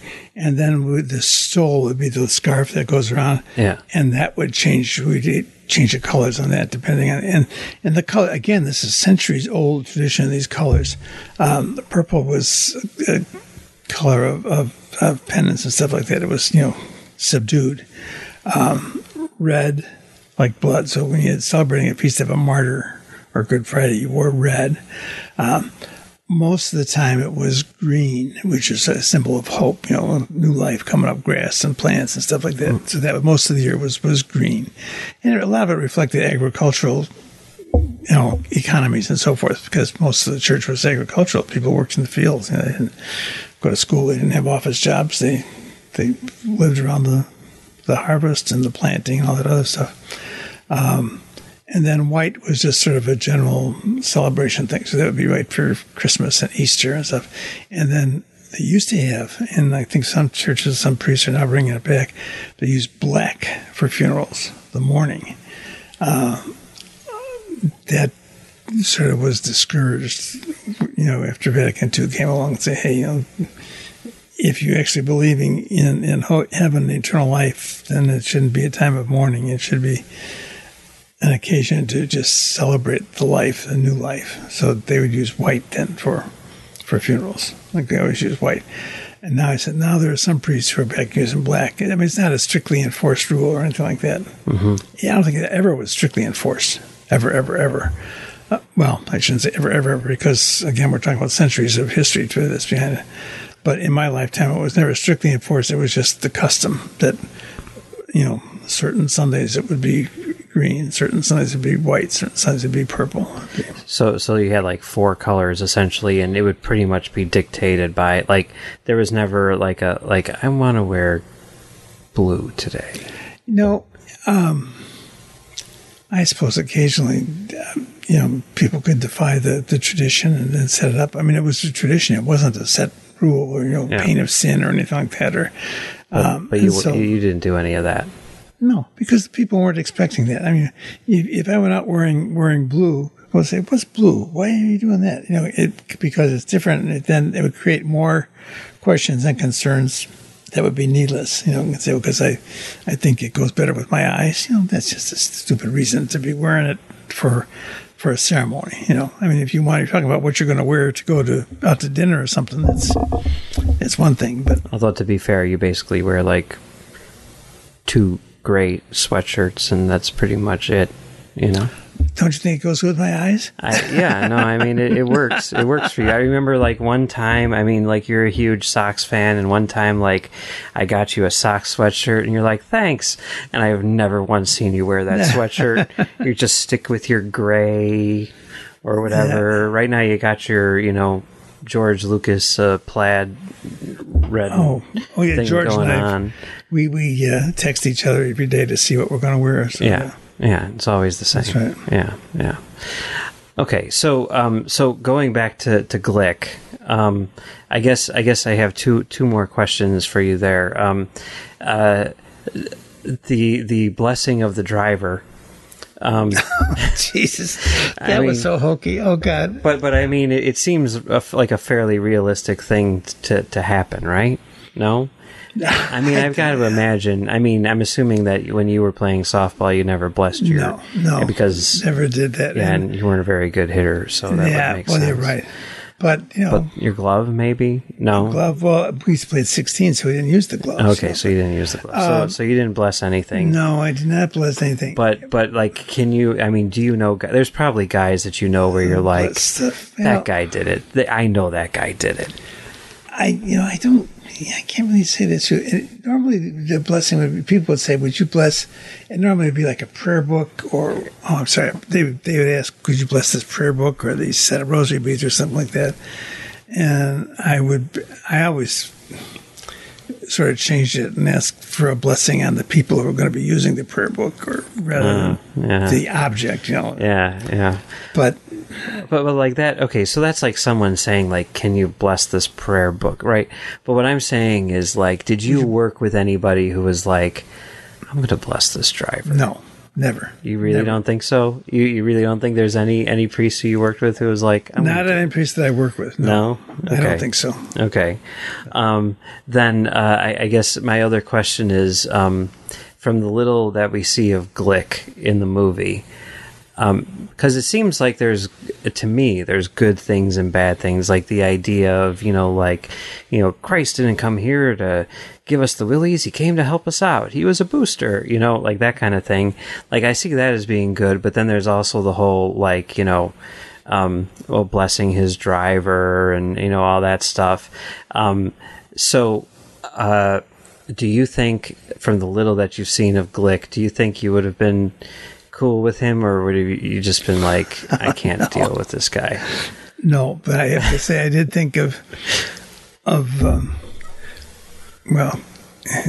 Cardinal Cody is dead now, so it's hard to talk about him and be respectful. But one thing that I remember about it, I met with him in his office when we were being sent to Louvain to study. Okay, and one thing I remember was he was just all taken up with his phone. He had this big phone with all these different buttons, and he could press one button, and then it would go to his assistant, or a second button, it would go to the kitchen, or a third button. I mean, something that everybody in every workplace had, multi-line phones. But he was quite taken up with that. He was like, guys, check out my phone. Well, he did, but I don't know if he got a phone call or maybe while we were there, but he just said something like, "This is such a neat phone." I'm really, not a big deal about it, but it just struck me as sort of funny that he had people in his office. There were two of us in his office, and we might just well not have been there, but that was kind of like people on their phones today. Exactly. Yeah. So that's why it's not a big thing, but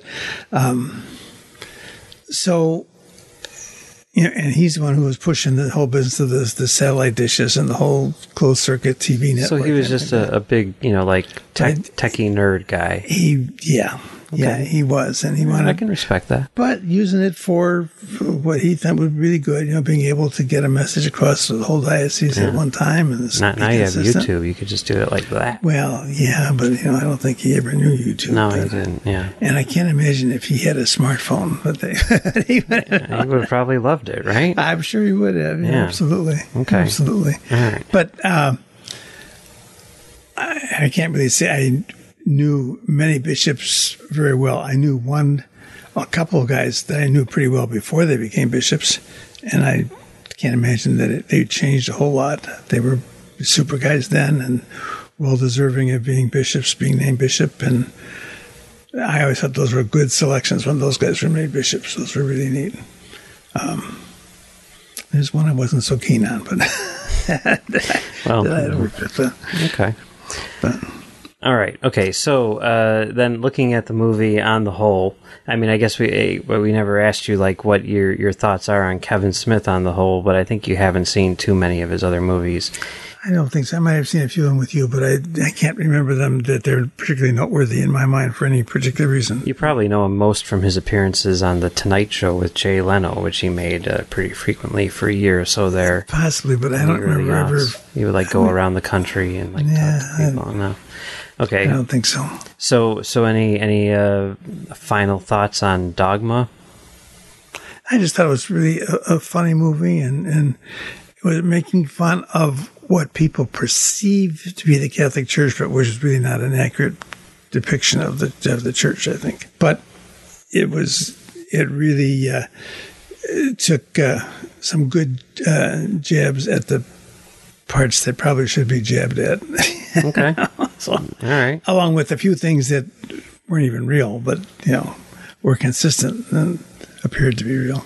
Okay. Okay, one last question, just to close it out. Do you know who Alanis Morissette is? By name, and wasn't she in the movie we went to see out in California? Was it Magnolia? Wasn't she in that, or sing for that or something? No, that's Amy Mann. Oh, but that's okay. Well, the initials were the same. Yes, the initials are the same, yes. She played God in this, and... oh, okay. Yeah. Oh. Kind of funny casting, because it's... she's known for using her voice, but she can't. She couldn't remember her lines. That's why I figured that they. Yeah. She couldn't sing but she is a singer. Isn't it ironic? You don't get that joke, don't you think? No, I didn't get that. Okay, that's okay, because that's her song. Ironic. It's okay. Yes, originally it was going to be Emma Thompson, but I think there was a scheduling conflict or something. Emma Thompson could have done it. Heck, anybody could have done what she did. I guess. But you need that gravitas, right? You need someone who has that presence where when she comes out on screen, you're like, yeah, I can see her as God. Like a celebrity, like Alanis Morissette. But I guess that didn't. It didn't strike me. No, for me, it didn't. But I mean, okay. All right. Well. Thanks for joining us today. Thanks for the insight on the technical aspects of the movie and the Catholic Church and everything like that. And keep in mind that this is just stuff that was many, many years ago in my life, and a lot of stuff could well have changed between now and then. But yeah. Okay. That's fine. Yeah, I mean, whatever. It's sure. I'm sure. I mean, the church has been around for like 2,000 years. They probably take like baby steps. Yeah, it doesn't do stuff quickly. They're not really the most progressive organization. They don't do a lot of stuff quickly. You're right. Yeah. But anyway, well, thanks for that. Thanks for being a priest and giving us this info, and then thanks for not being a priest. And giving us you. Yeah, I appreciate that a lot. Yeah, I guess if they ever make a Dogma 2, we'll have you back on to talk about that, unless you want to talk about yoga hosers. No, I don't know anything about that. That's okay. It's okay. Well, that was fun talking to my dad about Dogma and church and everything. A lot of that stuff is stuff that I never knew. It's a very weird thing because, like, I was raised Catholic, but, like, my mom was the religious one and my dad was just sort of like, let me tell this story here. Yeah. And Marcelo is sitting here with me. Hey. Hi, Marcelo. Hey, I'm Marcelo. Good to see you. Good to see you. So like this is there was this one time after I had stopped going to church, where my dad and my sister were debating whether to go to the 5:00 mass on Saturday night or the 7:00 mass on Sunday morning. And they were like, I don't want to go tonight. It's 5:00. We got the thing. And then we have to do this and the dinner. But, 7:00 tomorrow morning. Do we really want to wake up that early? And they're going back and forth about this like crazy. And I'm just sitting there like listening to this crazy conversation about them debating when to go to church. And I'm like, guys, if you don't want to go, I won't tell Mom. And then my dad just kind of looked at me and laughed and said, we'll go to Saturday night. And I'm like, okay, fine, whatever, But like, that's the thing is like, he was the priest. Yeah. I've never once heard him talk about like religion in like a spiritual way. So it only took doing a podcast to hear that, right? Yeah, and he does, and it I don't know. It was a very strange conversation, as I'm sure you just heard, listener. I haven't heard it yet. I'm eager to hear it later, but I can't wait. I mean, just the vibe that I got from it was like, I like the whole time I'm trying to figure out like, does he believe this stuff or not? Mm-hmm. Like, I honestly don't know. And I'm very curious still. You gotta bring him back now. Because like I never flat out asked him, but he never flat out told me. Like my mom, like she totally believes. She is very fond of saying, I can't wait until you die so that when you get up to heaven, I can say, I told you so. Wow. And I'm like, thanks, Mom. That's really nice. In a very loving way. I can't wait till you die. It is a very loving way, but she's all in. She's all in on the religion. My dad, he may be all in, but he doesn't say shit about it. So anyway, Very strange. Regardless, there's one thing that I want to say, because I like telling these stories of, like, you know, where I discovered these movies and whatever. And with Dogma, it is a very strange story because, you know, the movie, it was delayed forever, and then it finally came out in 1999, late 99, I think, October. And I had just started working at the movie theater at that point in time, and I found out that they had these exhibitor screenings where they show, you know, movies to theater owners, essentially, like a couple weeks in advance to see whether or not they want to play the movie. And, you know, now those things are like locked down tight, but at the time, like in 1999, it was like you basically just show up and watch the movie. Yeah. And my manager, you know, told me, like, they're doing this. And I'm like, oh my God, you have to take me. I have to go. Please take me. Yeah. And he's like, yeah, I'll take you. That's cool. And he's like, I'll come by and I'll pick you up. It's like a 10 a.m. show. He's like, I'll pick you up at like 9. We'll go there. It'll be all good. I'm like, that's amazing. This is going to be the best thing ever. So 9 o'clock rolls around. He's not there. Oh. 9:15 rolls around. He's not there. Oh, no. 9:30. I'm like trying to call him, but like nobody has cell phones or anything, right? Like 9:35, he calls me up and he's like, Mike, I'm on my way. I'm like, okay, I'll be ready. And then he pulls up and I jump in the car, and I swear to God, I don't know, like it's rush hour traffic in the city. He's weaving in and out of cars going like 75 miles an hour. I'm like, oh my God, I'm going to die. I'm going to die. This is the worst thing ever. Like, we're going to die trying to see Dogma. And we get to the theater at like 9:59, and we burst into the doors, and for some reason all the lights are off, and we're like, we're here to see Dogma. Did you start it yet? And they're like, no, the power's out. And we're like, what? And they're like, yeah, the power's out. It's, you know, we can't watch the movie. I'm like, oh my God. So, you know, the manager was like, screw this, let's leave. And I'm like, no, can't we just wait like 15 minutes? We've come so far. We've risked life and limb. And then the power came back on. Oh, miracle. Yes. A miracle. It was a miracle, yes. And then they were building the movie, and that was the first time I met my my film booker, who I now work with on a daily basis, who's now, I mean, now he's a crotchety old man, but even 23 years ago, he was a crotchety old man who, you know, has seen way too many movies and is really, really jaded and, you know, whatever. And I remember sitting there, he was sitting there eating popcorn, and I was standing next to him in the lobby while we were waiting for the projectionists to get this movie ready. And it was just the two of us sitting there in awkward silence. And I was like, so, have you seen this movie? And he's like, I've seen parts of it. And I'm like, is it any good? And he's like, it's supposed to be a comedy. Oh. And I'm like, okay. Well, this was a fun conversation. And I have to say that pretty much every conversation I've had with him since has been exactly like that. What a strong way to start a relationship, a friendship. Yes, for sure. At a screening of Dogma. At a screening of Dogma. I'm sure he has no memory of that whatsoever, but that's okay. You know, still love you, Lou. Yes. Okay. Anyway, that was Dogma.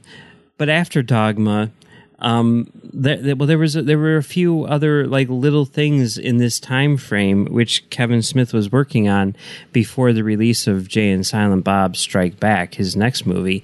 And, you know, there were a couple things which were, I guess, right before Dogma, actually, which I did not have access to for our Chasing Amy episode, but I've since tracked them down. And they are commercials that Kevin Smith made for major corporations. Huh. I don't think I know this, Mike. I'm sure you're going to talk about it right now. I'm going to talk, and I would have sent you links, but like it's behind a paywall, like Kevin Smith's paywall, you know. But he's got them up there, which is cool. The first ones, which I had never seen before, were these commercials that he did for Diet Coke. And I had always heard like, oh, he did Diet Coke. Like, what's that like? You know, I remember some Diet Coke commercials. Is that it? I've never seen these things before, and wow, I don't understand them. Well, tell me about it, because I would hope, my initial thought of like you saying that's like, well, maybe there's some Kevin Smith. Maybe he found a way to make them distinctly his, because, hey, David Fincher can do that in commercials. Right. Tony Scott, you know, other people can do that. Can Kevin Smith do it? Did he do it? He didn't do it with Diet Coke. So there's basically, there were 6 commercials total, like 2 sets of 3 that sort of made a story. And in the first one, it's like a guy, like a middle-aged guy with his like 7-year-old daughter at the zoo. Right. And he's basically trying to explain how sex works to her. Okay. You know? Okay. Like, he's like, you know, there's a guy and there's a girl, and then there's the moon and the stars, and they look up at the moon and the stars, and, you know, they like love each other. You get it? And she's like, no, you know, and then like that's it. They do that essentially like 3 times. And then finally, like, you know, like at the end, he's like, you know, they do it one more time, and he's like, you got any questions? And she's like, can we go see the monkeys? And he's like, yeah, let's go. Which is actually, having just watched Jersey Girl, it's very similar to the conversation that they had in that, although not nearly as well done. Like, you're watching it and you're like, I mean, he's holding a Diet Coke the whole time. Yeah. But it's like, what does this have to do? Like, it's not even clear what's going on, really. They're at the zoo just talking about sex and animals or something, and then they're holding a Diet Coke, and that's it? Yes, that's it. It's so weird and awkward, and it doesn't work at all. So he did this in the middle of Dogma and Jane Silent Bob Strike Back, right? Well, I think so. I remember seeing a clapper board for it. I think he probably shot these right after Chasing Amy. Oh, right after Chasing Amy. Okay. So before Dogma. Okay. Interesting. Yeah. So that was one, and then there was another one which actually had that guy Mike Starr, who's he's in Jersey Girl. He's also in like Ed Wood and, you know, a bunch of stuff. One of those guys where you're like, oh, that guy, you know? Yeah. And he's like a dad, and then there's a mom, and then there's like an adult kid. And basically they're like interrogating this kid and saying like, you know, oh, did you get the job? And they're like, it's your dream job. Did you get the job? And he's like, no, I didn't get the job. Oh, why didn't you get the job? Oh, well, someone else got the job. Oh, screw that job. You're too good for that job. And then there's like a second one where it's like, hey, you dating that girl? Oh, yeah, she's great. Oh, man, I love that girl. You dating that girl? No, I didn't. Why not? Oh, well, she's busy now because she got a job. Really? What job did she get? She got the job that I was going after. Oh, well, you're too good for that girl. Like, they do that like 3 times, you know? Yeah. And those work slightly better, but like there's some rhythm to them and stuff. Yeah, but it's essentially like the other ones where they do all this and they're just holding a Diet Coke. Yes, like in these 2, they're like in a kitchen, and the kid is drinking a Diet Coke. It does feel like, I haven't seen them, but it feels so brazenly 90s, like sort of like a blasé, like we're gonna do this like little talky thing, and it may all seem it may not seem relevant to what we're selling, but we're just going to hold what we're selling just there. It's just going to be there in the shot. We're not going to mention it. And yeah, it feels very 90s, Mike. Yeah. Now, the other ones that he did, which would have been after this, but like still like probably right before, well, about a year before Dogma came out, they were for Nike. And originally it was supposed to be, what's the guy's name? The guy who directed Brown Bunny. Oh, Vincent Gallo? Yeah, Vincent Gallo. Yeah. So he was supposed to star in these commercials. Wow. But apparently he had a scheduling conflict and he backed out. So he was like, well, I've got Jason Mewes sitting right here, and he gets Jason Mewes to star in these commercials. And these are very much sort of like more Kevin Smith things where like they're like, check out these new shoes, the Nike Tuned Air. That was like their thing. And these shoes are actually, I forget the name of the shoes. I'm sorry. I apologize. But they're actually like legit, like now they've been made as retros and stuff. Like they're in fairly regular release, right? Because they were actually like really popular shoes. And, you know, the whole premise of them is like, you know, I'm protesting running because it's not fair to the ground. The ground should not be disrespected by being trampled on like this. You need to get these shoes with this tuned air cushioning, so which kiss the ground. So respect your best friend, respect the ground, right? Yeah. And when you have like, you know, people like basically just like jogging or whatever, and like Jason Mewes holding these shoes and like a protest sign, like yelling at joggers for like running on the ground. I mean, that is a very Kevin Smith thing to do. Yeah, that does feel more Kevin Smith. Yeah, it's interesting. And those actually work. There's like 3 of those. Okay. Interesting. So yeah, that especially with Jason Mewes. Yeah. Right. I honestly don't know how Vincent Gallo would have worked there in that thing. I don't think I've ever seen Vincent Gallo in anything. I don't think. Like, he seems like a very serious person. I mean, not to bring this up, but I'm pretty sure he was just at a screening of The Brown Bunny, and he called Roger Ebert like a pig or something. They famously had a feud. So I don't know why I'm bringing that up. You brought up Vincent Gallo. Like, I just literally heard him call. Somebody was there, and like he heard him call Ebert a pig. Well, I guess he didn't like The Brown Bunny. Yeah, because Ebert. And I did research on this on another podcast, but Roger Ebert, like, infamously called, you know, The Brown Bunny like the worst thing he's ever seen at Cannes. And of course Vincent Gallo took offense to that. And yeah, they had a feud, I guess, all the way through, you know, Ebert's passing, and now against Vincent Gallo still holds a grudge. So yeah. Hey, perfectly normal, perfectly healthy. It's been 20 years. Let it go, Vincent Gallo. Oh, well, okay. So that was that. I needed to get that out because the completist in me felt like, you know, whatever. And I'm sorry that I wasn't able to send those to you first, but I didn't know how. What's interesting is, like, so with this project, Mike, again, this is your baby, this entire series. But like, after all this, you're going to have seen all of Smith's things, right? Is that what's going to happen by the end of this? Yeah. In fact, well, there might be like 1 or 2 episodes of Sun in Lockdown, which I haven't seen.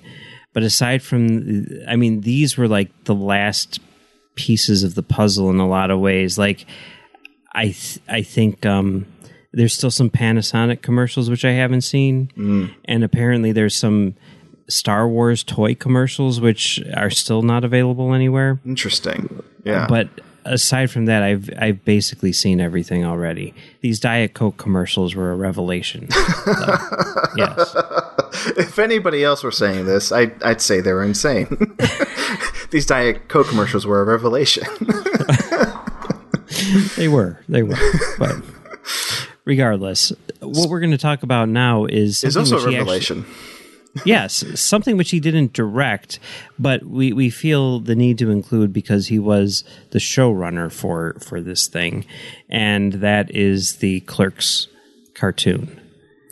Yes, the Clerks cartoon. Which came out in, I mean, I guess it came out in 2000. 6 episodes were produced. They aired episode 4, followed by episode 2, and then they canceled the show. Yes. And then they released it on DVD. Yes. The other episodes, I will say, premiered on TV 2 years later. I don't know exactly when the DVD came out, but the DVD came out before the DVD came out, and then after that, I think they aired them on like Cartoon Network. Or something. I believe that's where the other 4 eventually aired on TV. Yeah. So, okay, first off, the idea that this thing exists is insane.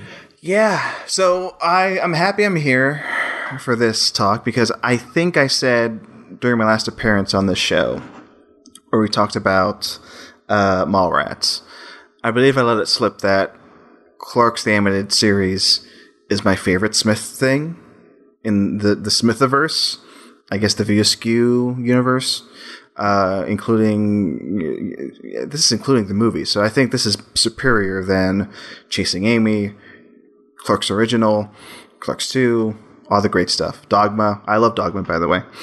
But I think this is like, I think it's the one property that has Smith on it, his writing, his performance, whatever, that I can rewatch the most. It's like, I had fun rewatching the episodes for this show, and I had fun revisiting the commentary for these episodes on the DVD. Speaking about like how this thing is even in existence, like it was interesting hearing Kevin Smith talk about, and we've talked about this in the last episode too, Mike, about how Kevin Smith deals with what's a good word? What's the opposite of success? If these failures. Because this is definitely a failure. Yeah, like you were saying, they aired 2 episodes on ABC, then they canceled it. And that was it. It was, I mean, the potential of this still blows my mind. Like at one point, they could have had like a full season on UPN, and they just chose not to do that for whatever reason. Their mistake, because they went to ABC and they said, you know what, we'll go with the network show. This is going to be great. We're like on the cusp of like an animation renaissance for network TV in primetime. Let's do this. And no, they got a Super Bowl ad beforehand. All that being said, they still got canceled after 2 episodes. And Smith, definitely, you get that from his commentary. It's interesting hearing it now because like his other commentaries are much more like energetic and like him being like so happy with something. But hearing him talk about the Clerks TV show on the commentaries, he's kind of toned down a bit. He does feel kind of butthurt. And I would be too, because this show, like I said, I think it's the best thing he's ever done, and he's the best thing he's produced because it's amazing. I love the show. But yeah, and I'll just jump in and say, like, yeah, I'm pretty sure I saw the 2 episodes that aired on TV as they aired. I'm pretty sure of that. Because at this point, I was firmly on board with, like, the Smith train. Because, like, having seen Clerks, Chasing Amy, Dogma at this point, I'm like, yeah, I'm a Kevin Smith fan. Mallrats, I saw eventually. But around this time, I was like, yeah, I'm on board. And the 2 episodes, like, they're hilarious. I was, like, so excited to see them, and I was, like, so excited for more. And then they canceled it. And then I bought the DVD, of course, when it came out. Since then, I've always been just a huge champion of this show. It was, like, one of the, on the list of, like, shows that got canceled too early, this is, like, near the top for me. It's like, I can't believe that we only got 6 episodes when it could have still been running, to be honest. Like, it's one of those that, like, I feel could have had the juice to run for 25 years. It's that good with the talent behind it for sure, which we'll get into. But yeah, that's me and Clerks the Animated Series, Mike. Yeah, I watched it when it first aired too. I remember, anxiously awaiting and, turning on, watching that first episode, being really bummed out that they were airing them out of order. I mean, you could air episode 4 first. That's fine. And you could argue like that is maybe the best episode of the show, but like the whole gag in episode 2 is that it's a clip show. Yeah. With only 1 episode, and we didn't see the 1 episode that it's referencing, so it doesn't work at all. Yeah, that's like the beauty of this show, if they let it run in the right order, is that it is so self-referential right off the bat. Like, even in the first episode, it's like super referential. It knows what it is right away. That's what I love about this thing. Like, within the first episode, you get it. It's funny. It's like you're on board. Like, it seems already so like on the tracks, like, you know, certain shows like maybe take a few episodes to get running. This right away, episode 1, I think it's like great from start to finish. And then episode 2 comes along and it does the meta thing, like you were saying. It's a clip show with it just being the second episode. It's amazing. And again, it's all this potential. It's all this like these smart people making this show that is just, you know, with The Simpsons already airing and like Family Guy about to air, or like I think the same year's Family Guy came out. Like, I still hate that ABC canceled this because it had so much potential. Because like you could see it off the bat with the first 2 episodes in order. Mm-hmm. It's like it had something to say. It was smart, and yeah, that's just 2 episodes in. So, Mike, I mean, you saw it when it first came out. Were you? I don't know. I mean, were you just devastated when they canceled it? Because I know I was just like why? I was like, why? And of course I followed it as it went, like from canceled to like slowly being like not revived, but like shown again, like on other networks like Cartoon Network maybe, or Adult Swim. Like one of those things picked it up, and that's when I saw these shows over and over again. So I don't know if you did that, Mike, but like that was the course for me with this show. It's like I was happy to see it like on DVD, but also happy that like it still had Silver Life a few years after that. I don't know how big of a life it has now. We can talk about that too, like what the fans of Smith think of the Clerks TV show, and maybe what Smith thinks of it now. But yeah, I liked that it has some life now after the fact. Yeah, no, I mean, I was definitely bummed that it got canceled, you know, and you know, more than anything, I was like, well, when are we going to get to see these 6 episodes, which, you know, or these 4 episodes, which never aired, you know, and luckily they did get that DVD out pretty quickly, and I, you know, devoured that along with the commentaries, which I haven't listened to since. I guess I need to go back and listen to those commentaries again. But I definitely was bummed out because there was so much potential, and I really did enjoy what I saw, even though when it first started I was like, this is not what I really signed up for. This is not, you know, like it was not like when they said like, oh, they're doing a Clerks cartoon, like I had that sort of in my mind, like what that would be, and then what aired was not that, right? Yeah. And but, you know, I mean, once I adjusted my expectations, I was, you know, I did enjoy, you know, what we got. That's the thing about the show. It's not what you think of, and they talk about it on the commentaries. Like Smith is there with like the cast, and like David Mandel, who was like who went on to go, like, I mean, before doing Clerks, before producing Clerks, like he did a lot of Seinfeld episodes. Like he was already like well versed in like you know, sitcom comedy and like great comedy. And then after he did this, he like went on to do like he show ran Veep for a while, like he was on Veep. So I mean, and hearing Mandel talk with like Smith about like ABC, and they don't say ABC directly, they just say the network. But hearing them talk about it and their experience, it's like they like I said, they could have been on UPN and ran for longer, at least like a full season. And they could have done an HBO show. They could have done an HBO animated show where they would have gone like more to what you were maybe expecting seeing this for the first time, Mike. Like they would have went more raunchy. They would have like been a more like you know, solid R, you know, cartoon comedy feel. But I'm actually happy that they had an ABC show because like they worked within their limitations. It's like it is like that gag of like Jay like taking the fireworks and like batting it across like at the parking lot or something. It's so innocent yet so frightening. a visual that I dig it.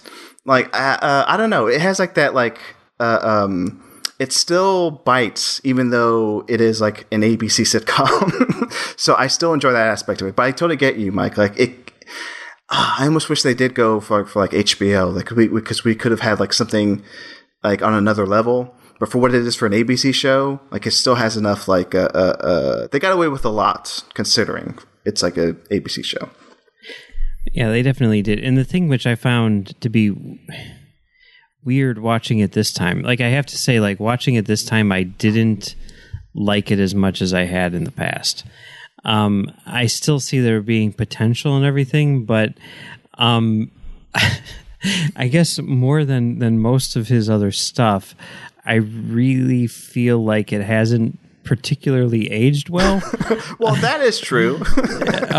There were like a number of things in there where I'm like even at the time thinking back, I'm like, that seems inappropriate or whatever, and it's almost like they replaced like F-bombs with like stuff which was just like, you know, not appropriate at all.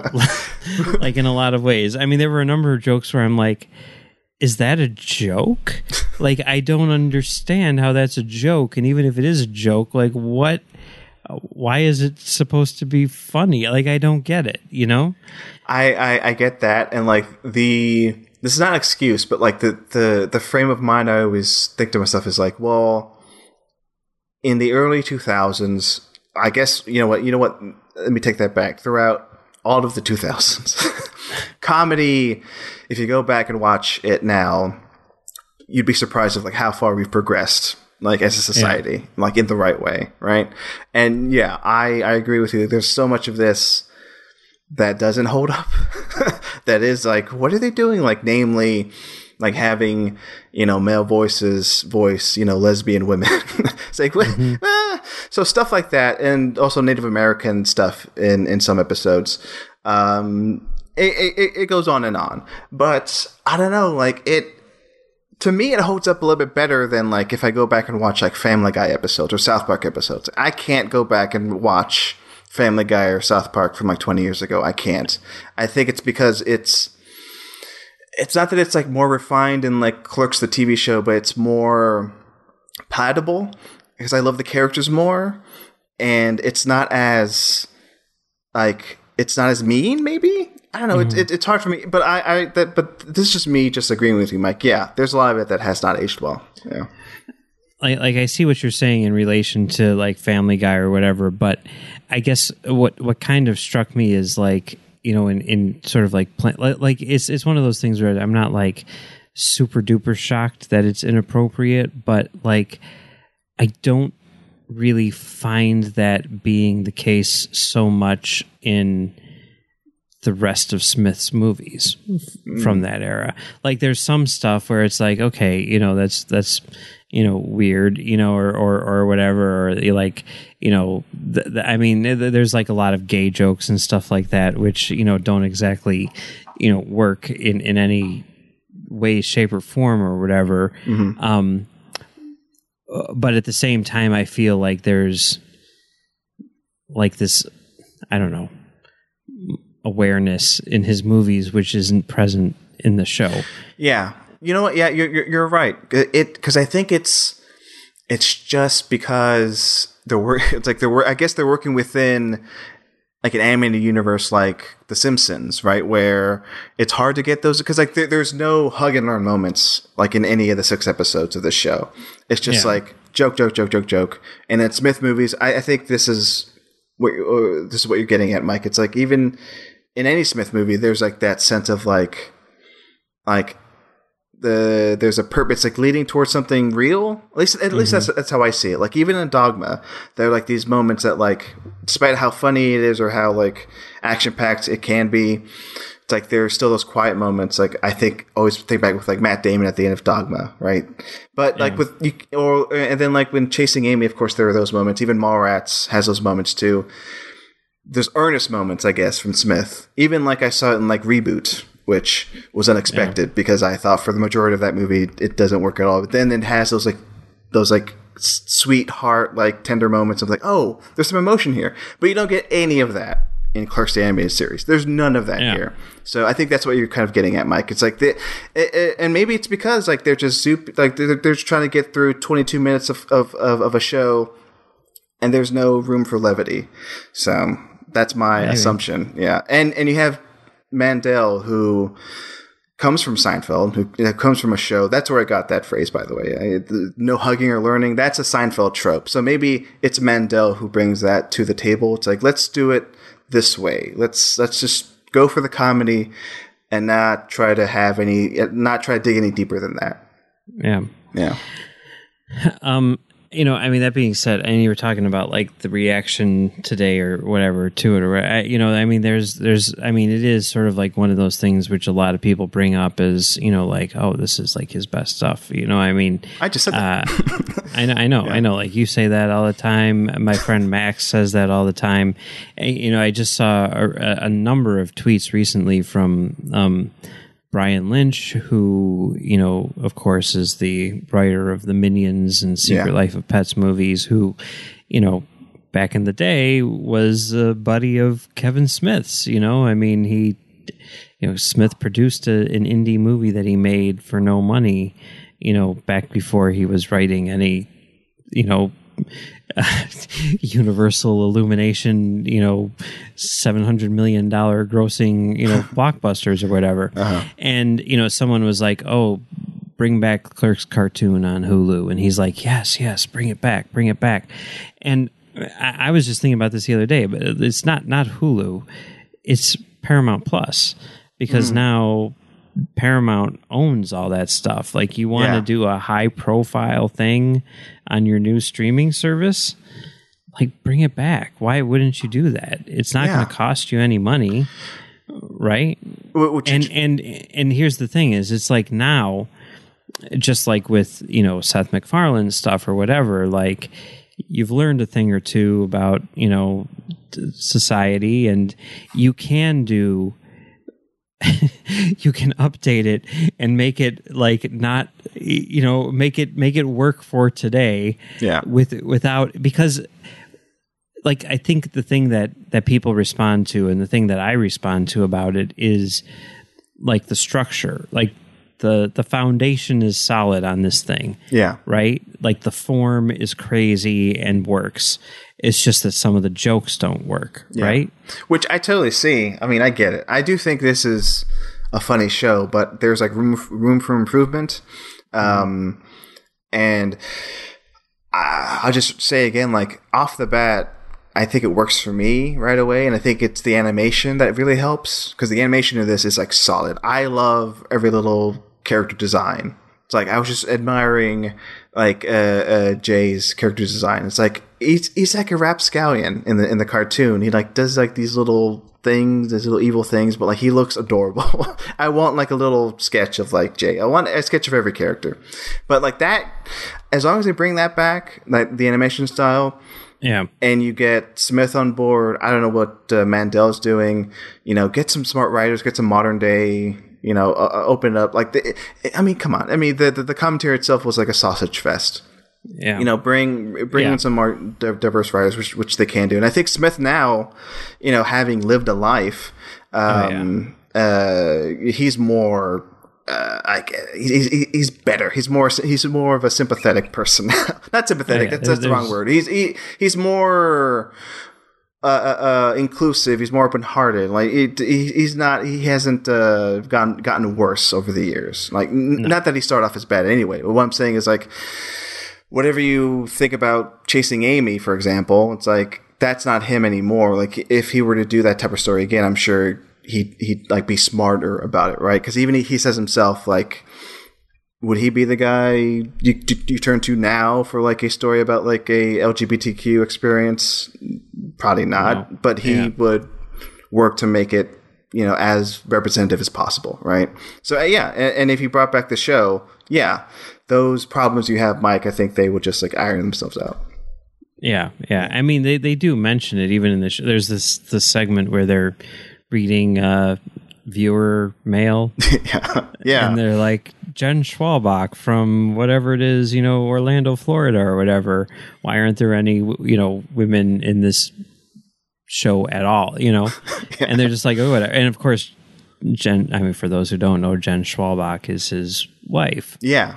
Who's constantly complaining about All of his stuff just has a bunch of dudes. That's a great point. We saw like it being addressed within the first 6 episodes. So imagine that's why I would have loved like even a full season run. It's like maybe they would have solved these problems you saw in the first 6 episodes.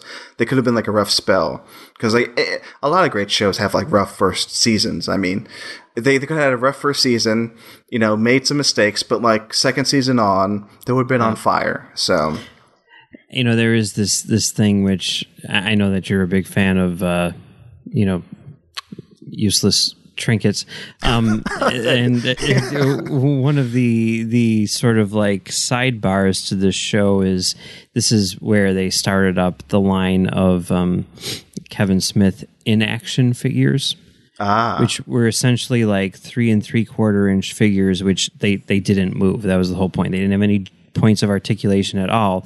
They were basically just little mini statues, and the first line of these was done in the style of they were basically Clerks animated series figures, right? Yeah, yeah. So you had Jay and Bob and everything, and then they did like black and white versions and everything.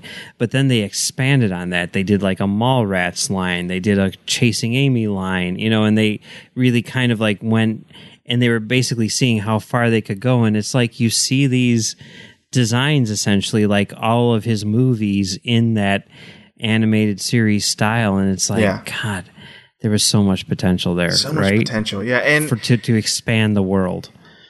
And like even in like a modern day, in like contemporary interviews, I see him in. I think I mentioned this in the Mallrats episode. Like there's like a 30-minute segment of him just talking to camera, and like he's shooting like in the back of like a secret stash. I think it's what it looks like anyway.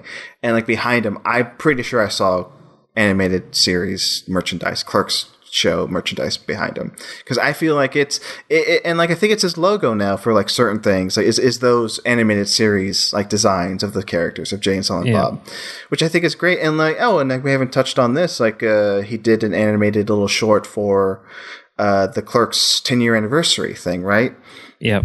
Yeah. And they did the lost scene where they go inside the funeral home for that sequence, and that got me excited. Like at that point, I think Smith was talking about doing not necessarily another season, but like maybe a movie of Clerks. They were talking about that for a while. An animated movie, which it's throw that on the pile of like unrealized Kevin Smith projects, Mike, because I don't know what happened to that. I don't know why he didn't end up doing it. I don't know the story. I may have read something about it years ago. I forget, but. It should have happened. Something should have happened. Yep. That would have been cool. That would have been cool. Oh well. What can you do? Yeah. So yes, one more Kevin Smith project. Which, cross off the list. Yeah.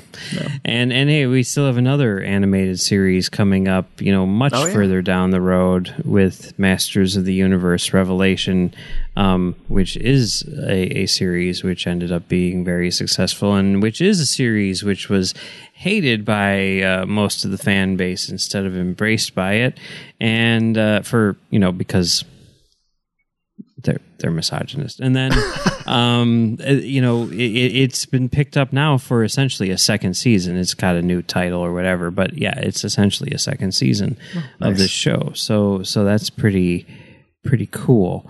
But we'll get to that later on. So all right, should we wrap this up? I think we've covered Clerks the animated series. I mean, I don't know what else to say other than like I may have been jumpy when I said it's my favorite Smith thing. It's either 1 or 2. That's what I'll say. Okay. All right. And number 2 might be Dogma. Number 1 might be Dogma. It might switch from day to day. This is the episode for you. Yeah, this is the episode. I've gone on record before, and I guess like this is like a pre-plug before my plug section. But me and Marcus Irving did a Dogma commentary a few months ago.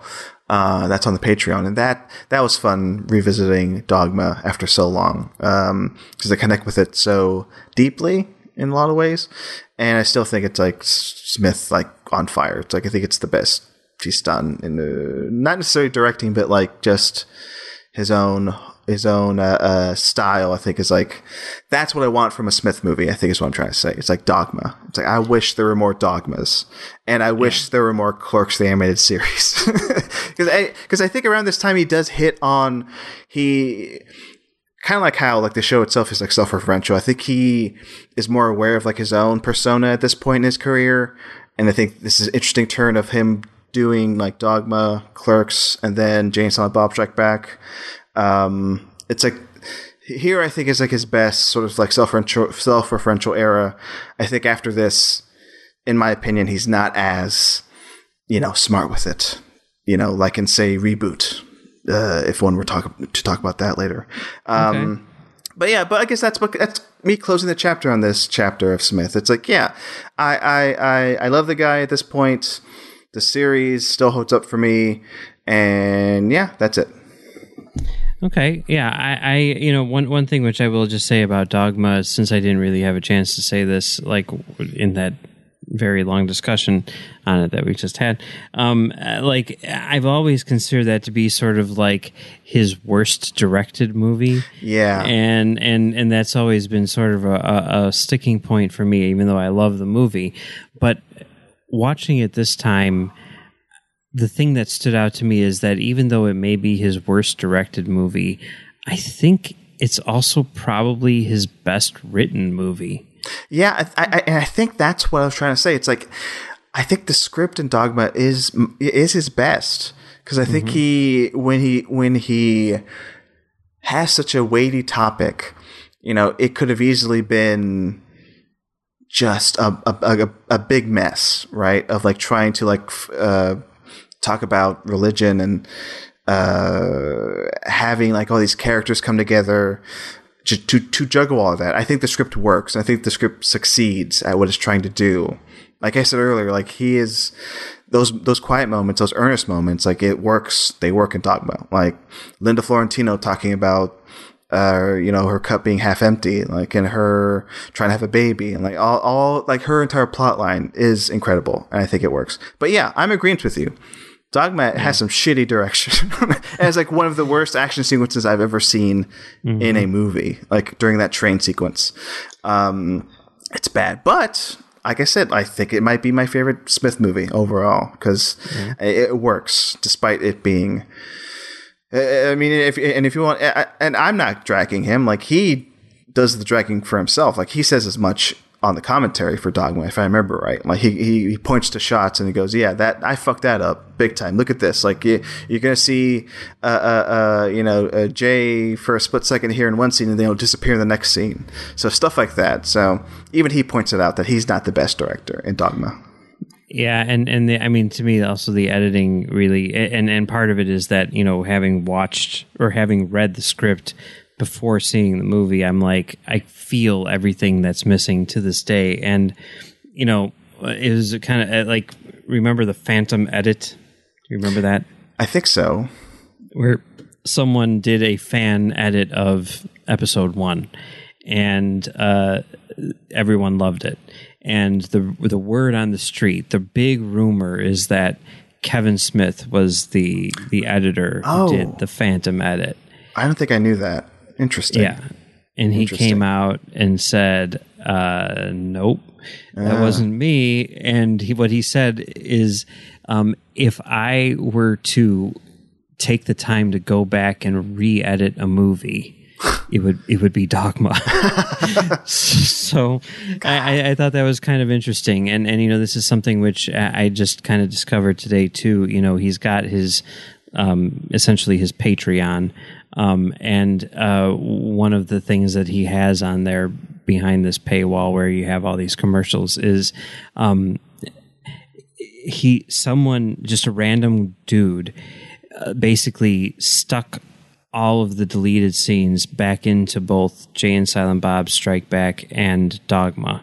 Oh. And with the Dogma edit, it comes out to being like 2 hours and 51 minutes long or something like that. Wow.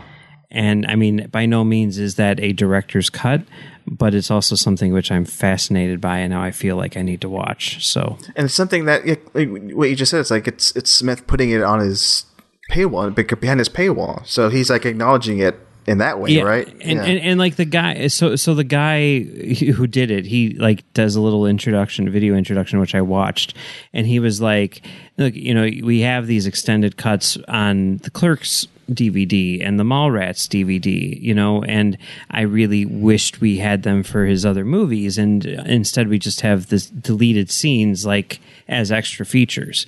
And he's like, what I did just for my own personal whatever is I put them back into the movie. I used the soundtracks that I had to score them and try to, add some tried to finish them as much as you could. He's like, you can tell exactly when it switches to the deleted stuff, but the idea is to just kind of give you a feel for what it's like. Yeah. And he's like, I told Kevin Smith about him, and he was like, sure, put him up. So like, I have a feeling that Kevin Smith has never even watched these things. It's not like this is the thing. I think he just thinks like that's an interesting little oddity to put on there for people to see. It should also be noted, I actually haven't checked lately, but like when I did the commentary with Marcus a few months ago for Dogma, it's not readily available anywhere at this point, right? Dogma. Yes. The reasons behind that are, terrible all the way around. But essentially, yes, Harvey Weinstein is the owner of Dogma.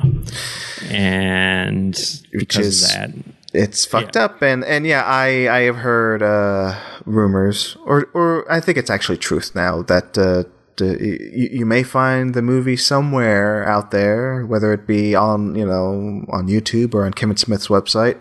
It's out there if you really want to see Dogma, and if you can't find it anywhere, and you shouldn't feel bad. I don't think Kevin Smith would tell you to feel bad about pirating it, right, Mike? Am I right? He doesn't have it listed as Dogma, but I don't think it's any secret that he has it on his website. And he's talked about how he tried to buy it from Weinstein, and which Weinstein's. Sorry, I interrupt you because it's just an insane thought that he's trying to buy his own movie back. And finish that thought, Mike. I'm sorry I interrupted you. Well, he talked a lot. He's like, there were long discussions. Like, is it immoral to give this guy money for this movie? And in the end, it was decided like, well, if we can rescue the movie from him, then that's probably worth it. Yeah. But he said that they went to them, and he's like, admittedly, it was a very low offer, but they offered him whatever it was for the movie, and the response that they got back was that Weinstein's lawyers, or whoever is running his whatever, is in active talks to sell the movie to someone else. They didn't say who, and Smith is like, it's a good thing. At the same time, who is he selling it to? Because that person could be just as bad as Weinstein. I think the odds are probably slim, but we'll see. Yeah. God, but if anything, get it back out there. It's not on Blu-ray anymore. It was once. It's a collector's item now. I think that they still sell the DVDs. I own the DVD. Yeah. But it's not on any digital services, so it's got to end up somewhere. I do want that to have a proper release, not only because I want it. I would want like a Criterion release. Hopefully that's possible in the future, but also just like the mere fact just to get out there again for people to talk about it again, because I feel it's one of those that's it's not nearly talked about enough when it comes to Smith. So yeah. Oh well. More. It's like a bummer of an episode, Mike. Clerks. Yeah. Oh well. Dogma. Oh well. Yeah. All right. Well, Marcelo, where can people find you on the internet? They can find me over at talkfilmsociety.com. Like I said previously, I did a commentary with Marcus Irving. We did Dogma. And I also, about over a year ago, I think at this point now, me and Matt Curione did a commentary for Clerks. I forget if I brought that up last time I was here. But yeah, that's it. And check out all the shows on Talk Film Society. Dream a Little Deeper, A Pod to Be You, Have a Nice Apocalypse. Check them all out. And this show. Keep listening to this show. Yeah. There you go. We're just getting started. Yeah. So, yeah, and you can find me on Twitter and Letterboxd at Mumbles3K. You can also find me on my website, filmdamagepod.com, where I do a show called Film Damage, where we talk about film projection, time travel, and Star Trek. And you can find me on the network doing this show. We're doing 2 episodes a week. Next up, we have Jay and Silent Bob Strike Back, the final film in the View Askew saga, the last time we ever see Jay and Silent Bob. So thanks for joining me for this little follow-up, Marcelo. Oh, thank you. And yeah, until next time, if you plan to podcast, let us know.